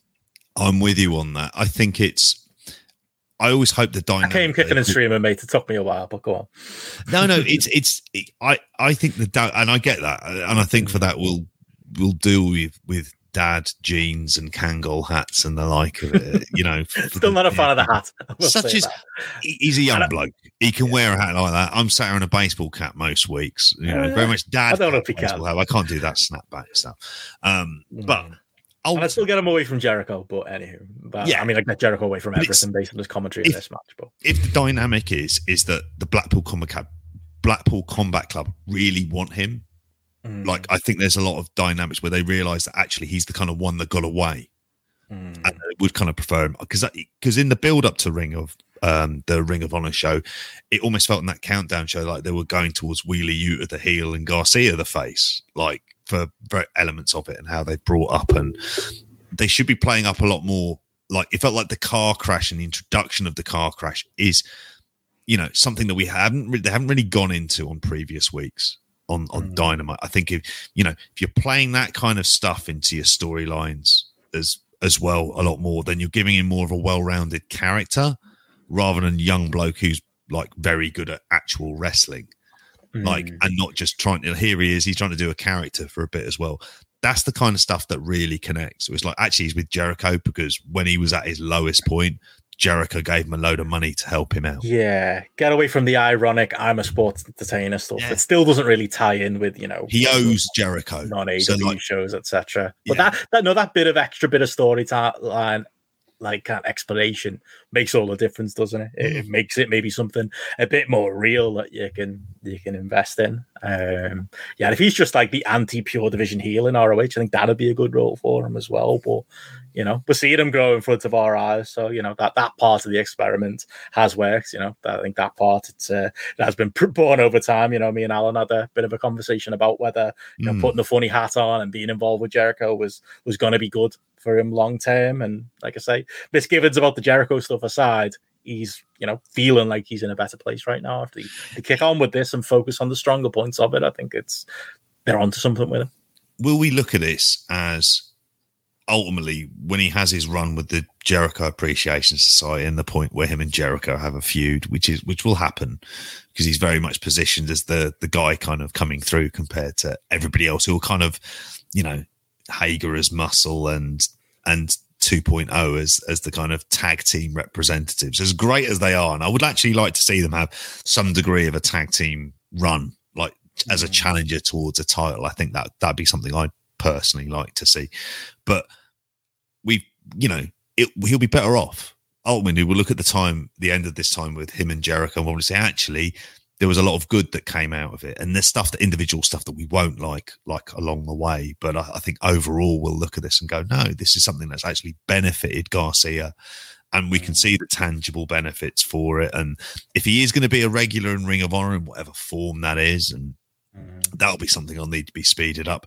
If he's going to be in that pure division, if he becomes pure champion, just having someone like he doesn't do the code, doesn't adhere to the code of honor, doesn't shake at people's hands. He was bringing up a lot of stuff in that pure title match about rules are being made to be broken. To see him that as just someone who just who needed more rules. Yeah, who needed more rules. That is the kind of like you can see what this Daniel Garcia character could become. And you start to think, actually, there's something beyond here of like, this guy is actually really good at wrestling, that there is this character development that is happening along the way. And, heels in the future will go back to his Kangol and dad jeans part of it as well. And that'll become part of the overall shtick of it. But like I say, I think that's one of the nice things of watching this piece of TV. We talked about how bloated it is previously over, particularly certainly from like the build up to Forbidden Door, how many people, there's a sense of kind of clarity and purpose about what Dynamite was this week. Do you think if you could do that, then your stories are going to click more and more and more? And I think it's, this is what they need to do. It's solid shows in the build up to All In, and then whatever the matches are. And don't be afraid to book fucking big matches, Tone. Simple as that. Yeah. With finishes. Well, they've got to have these big stars back, Kenny back, Punk back, Brian's already back, Adam Cole's coming back on Dynamite this week, this week coming up as well. Yeah, they got have them wrestling each other. Yeah, these tippy top guys against each other. Let's hope that's the direction we're going in. But I mean, to that point, that is this week's show coming up. We got a dumpster match with the Acclaim versus Gun Club. I don't know if don't know if separating those lads has actually turned out for the best. I don't think the Acclaimed rap video or the weird segment on Rampage last week was actually their best stuff. I think I preferred them as a lovable foursome, but maybe that'll deliver. That's a different type of match that we haven't seen on TV in a while. It's a way of not doing yet another no DQ match in AEW. But yeah, elsewhere in the show we got what have we got? Orange Cassidy versus Jay Lethal. Like I said there, Undisputed Elite returning as a stable. So yeah, that involves Kyle O'Reilly and Bobby Fish as well. I wonder whether that might be the tipping point for Kenny to come back. Be interested to see what happens there. Thunderstorm, I hate that name still, against Britt Baker and Jamie Hayter. Hobbs is going to be on the show. Main event is Jericho, Wheeler Yuta, and also there is Matt Hardy versus Christian Cage in a. If this week's show is the future, that match is very much the past. We've had that in the past. I'm sure we've had that match like 2 months ago. Because I was so into this last week, the Jungle Boy segment, and I'm still a little bit scratching my head on what's really happened with Luchasaurus. We were musing, is it possible that maybe Christian's got some other big man they want to put him with? Maybe Brian Cage becomes his long lost brother or something. The Cage brothers Hobbs come back together, or Hobbs maybe. Yeah, it could be a role for Hobbs. That feels like one big positive. Jungle Boy steps out of the shadows and delivers a bit of a money promo into a SmackDown 2001 rematch here in Matt Hardy and Christian. That sticks out like a bit of a sore thumb. Let's hope that's a short segment on the show, and a match that kind of exists today because of a ladder match 25 years ago, which we need to move beyond that type of stuff. And I think when you do that, like Christian in his role as he is, and why is just keep Matt Hardy away? You don't need him on here. You don't need him on here at all. There's no you're not going to gain anything in the ratings. You're not going to gain anything kind of tangibly. Christian in this role where he's chicken shit heel and he's going to be chased down by an angry Jungle Boy and Luchasaurus, and then finds his own muscle to be able to take them on at some point as well. And I think Hobbs does that, particularly if it's Christian as kind of manager rather than Christian as wrestling alongside Hobbs, because then Hobbs, then all you're doing is you're substituting where he is with Ricky Starks basically and replacing him with Christian, whereas Christian is his kind of mouthpiece and manager about, actually I'm going to turn him into a kind of an absolute unit who just destroys people again and restores that focus there and sets him up on Jungle Boy. I think that's interesting storyline development you could do there. What do you think the Adam Cole stuff's leading towards? Do you think it's Kenny coming back? Maybe it's something to do with the 6-man titles. They didn't mention that they were unveiled that night because what AEW needed was another tournament and more belts. Needed that about as much as I needed 2 hours of Jim Ross on commentary. He's that was a hard on for those fucking trios titles ever since this company has started. Honestly, he's been absolutely fucking stonking tense going on in his trousers. If the matches aren't best friends versus Lethal, Sanjay Dutt, and the Never Happened and Saturn and Singh that we got on Rampage, if it's not that, if it's the Elite mixed it up, if it's Kenny in the books, there's money in those matches. There is. Personally, I've no interest in this Undisputed Elite versus Real Elite with Bullet Club kind of overtones to it. I want to see them interacting with other people rather than basically with themselves, if you see what I mean. I think that's probably where I stand on it. I think it is building towards the trios titles, and don't get me wrong, they'll get big reactions. I understand that. It's that's a personal taste that I'm not into that stuff, but within the crowds and the arenas, they do like this stuff. They do like Adam Cole. They'll pop massive for Kenny. I just kind of want to see Kenny come back thinking about a world title scene and getting his world championship back and having that kind of focus. That's what you'd like to see. If he comes back with the Bucks and they're doing this, it feels like it'll be another performative 6-man tag. And Kenny Omega coming back for a trios title. If Okada came back from injury, you go, right, I'm after those never open weight 6-man belts. No, you'd be like, fuck off, mate. Get some priorities. That world title you're after. Don't be dicking around. So, like, that's why I don't want to see that'd involve Kenny Omega taking literally anything seriously as an on-screen character. So, let's see. I won't go back down that one. But yeah, big main event. Yeah, Jericho and Wheeler Yuta. Do you think Jericho does the favor like Brian did for Garcia? I think that's very unlikely. I don't think so. It's a difficult one. Jericho's taking on Moxley, isn't he, next week? Yeah, this is the winner gets that interim shot. So Jericho's put it on the line. So yeah, I suppose the pure type champion can take Garcia. Will do it, and then they'll set up another rematch between them. I'll take that. Like, I wouldn't be surprised. That would be the way I would expect it to be. And the Blackpool Combat Club can't counter outside interference stuff. Like, that's the thing. There's the flaw in their game plan, maybe. That plus rope breaks. But yeah, I mean, that's Dynamite this week. And like I said, Dan, let's just hope that the Jim Ross isn't on commentary for 2 weeks, for 2 hours again. Felt like 2 weeks. Let's just hope we get back to normal. And I'll take the shitty big Jim Ross entrance at the end of hour one if it means that I have to suffer through him moaning for 2 hours. And adding Jericho to the mix on Dynamite last week was one too many for me to handle. Let's go back to that experiment. Or let's just have Jim Ross on no hours of the show. I'll take that. Have him backstage as the hand to the king, to throw in the oft-used Game of Thrones reference for it, or House of the Dragon, which I think is on this month as well. But I don't know what's going to be like. I'm not going to talk about Game of Thrones at this time of the day, but it is a thing where you kind of think to yourself that that's the better use for him. For me, I've banged on about it for the last few weeks. When he comes out in commentary, it's almost like there's less and less interest, like in the actual product itself. Schiavone has always maintained the interest, but he also does the in-ring interviews and stuff. He basically plays Gene Okerlund these days, which is absolutely fine. I have no issue with that. He's great. You switch him from one to the other. But I also think as well, you need to be developing new commentators at this point, because Excalibur and Taz is your main team, because the chemistry is there. It works. And Taz is a great color commentator. When he gets into a groove with like a play-by-play man, he's absolutely phenomenal on there. I've seen Simon's written in the chat, less JP, please.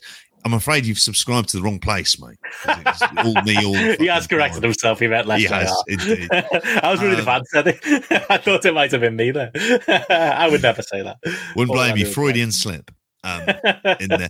But I think that's what they need to do with him is it's just like bring him backstage, have him be that voice of like kind of, talking about it, or even helping, God, dare I say it, produce some of the announcers, stuff like that. I think that's where his role is. It's just that when he comes out, it's like lazy, cheap pops, Oklahoma marching band theme.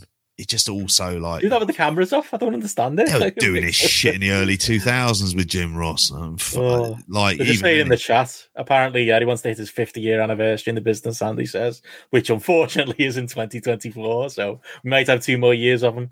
Carl suggests making him the lead announcer for the AEW Women's Show, but I'm not. That's about as serious as Carl's bid to be in the Grapple Fantasy Premier League Draft League, so, I'll take that with the credibility it deserves. Cruel. Which, on that note, if we are getting into plugs, unless there is there anything else you wanted to mention that you watched this week, JP? No, there isn't anything. The stuff I've got to do catch-up wise, and I know I've got to do that, but I'm hoping that the effectively packing, cleaning, new products, taking trips to B&M and Home Bargains that I went into a lot of detail in the pre-show, that might be over, or I'll just be able to sit down and watch these things and just sort of be able to relax and actually sort of pay attention to them. But I think, like, when it comes to tournament stuff in Japan, you have to pick and choose the way the crowds are at the moment. I think that's going to be it. So, like, that's what I'll be doing. For your own sanity, mate, pick and choose. Like, honestly, exactly. You're probably better off watching New Japan Strong at this point. Like, that US pay-per-view is a much higher priority for me this week than the G1.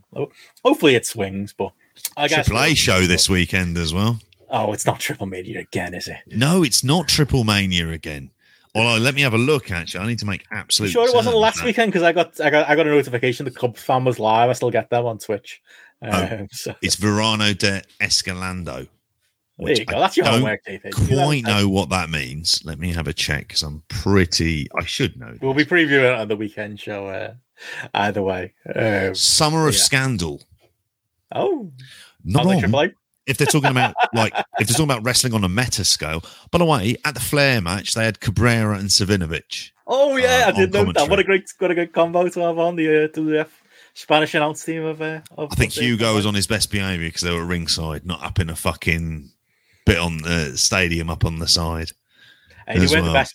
They weren't the best Spanish announce team I saw this week. They were. The SATs were on. I think it was Raw last week. Like they showed them in archive. So they were backstage celebrating with Rey Mysterio last week, and they had the highlights on SummerSlam, a show which also featured a Spanish fly from Bianca Belair on it. So there you go. Yeah, the SATs live. The real Spanish announce team in my heart, mate. God love them. I'm looking to see when it is. When I'm just having a look to see when Triple Mania is coming up. It's the 15th of October. And if that's not good enough for you, there's one on the 15th of November, 15th of December, and 15th of January as well. So, probably, I assume. Yeah, loads. This is the last big show. I didn't expect us to go into a AAA preview. I won't bother. I'll save that for the weekend show, where you can subscribe to it at patreon.com/grapple. And you can also listen to our Street Fighter review. We've gone seamlessly into plugs there. Go for it, professional podcaster. Professional podcast. No, that's over there. Obviously, as you mentioned there, we had the pre-show here. Where if you want to hear us be old men and talk about B&M and Wilco's and all our favorite shops, the extended longer, if you want longer, edition of Grapple Spotlight is available over there. But yeah, we did Film Club that we talked a bit about last week, where with Street Fighter, had a blast of a time with Matty recording that. We even put did our own casting job on Street Fighter. Oh yeah, which wrestlers we cast in certain roles. I think we came up with some bangers. So yeah, listen to that if you want. Still maybe struggling a little bit for Ken and Ryu, but I think the rest of them, I think we got. So you can hear that as well as talk about Street Fighter fandom. Ricky Steamboat as Ryu. I'm not going to ruin it and go into all of it. You can listen to it on the show itself. But when Matty said Ricky Steamboat as Ryu, I was like, oh yeah, I can go along with that. Ken, it became, as long as it isn't the Ken who was in Street Fighter itself, because he was a terrible actor. Terrible. And horrendous. Big Chad McQueen energy. For every bit as good Raul Julia was, he was that much worse. There was it was the bits of it were a struggle, but all in all, it was a great nostalgia trip and a great. And I don't think we'll be the last edition of Jean-Claude Van Damme Film Club. So yeah, you can get that over on the Patreon. But yeah, as you said, daily updates, weekend preview coming on Friday. We'll give that AAA show a bit of detail, I'm sure. And then Spotlight next Thursday, weekend. mate. What's going on Thursday? Oh, the big one. I apologize. I threw it in there, didn't I? Yeah, also Thursday. That's not Patreon, though, so this is separate. But free for all on the Grapple YouTube on Thursday for those who either... It's good news for everyone, because if you're sick of hearing us talk about FPL on Spotlight, which we have been limiting the last while or so, mainly because the season's not been on, but even outside of that, we have been trying to keep to the Patreon pre-shows.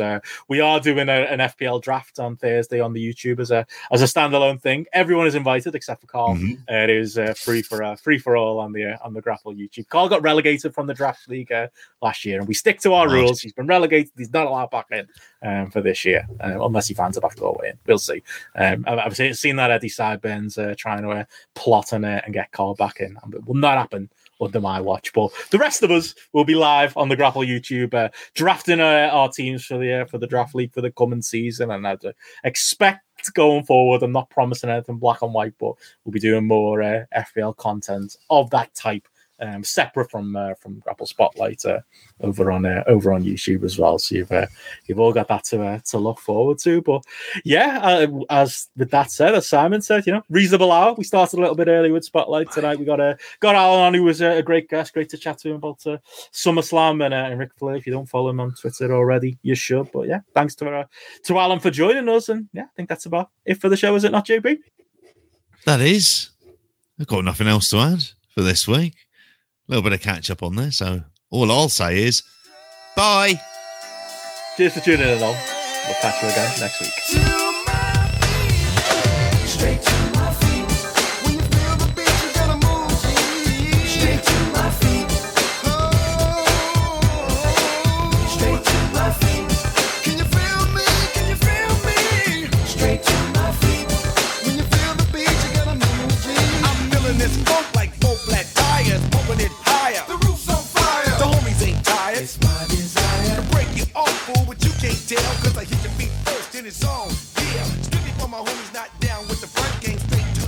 double it up.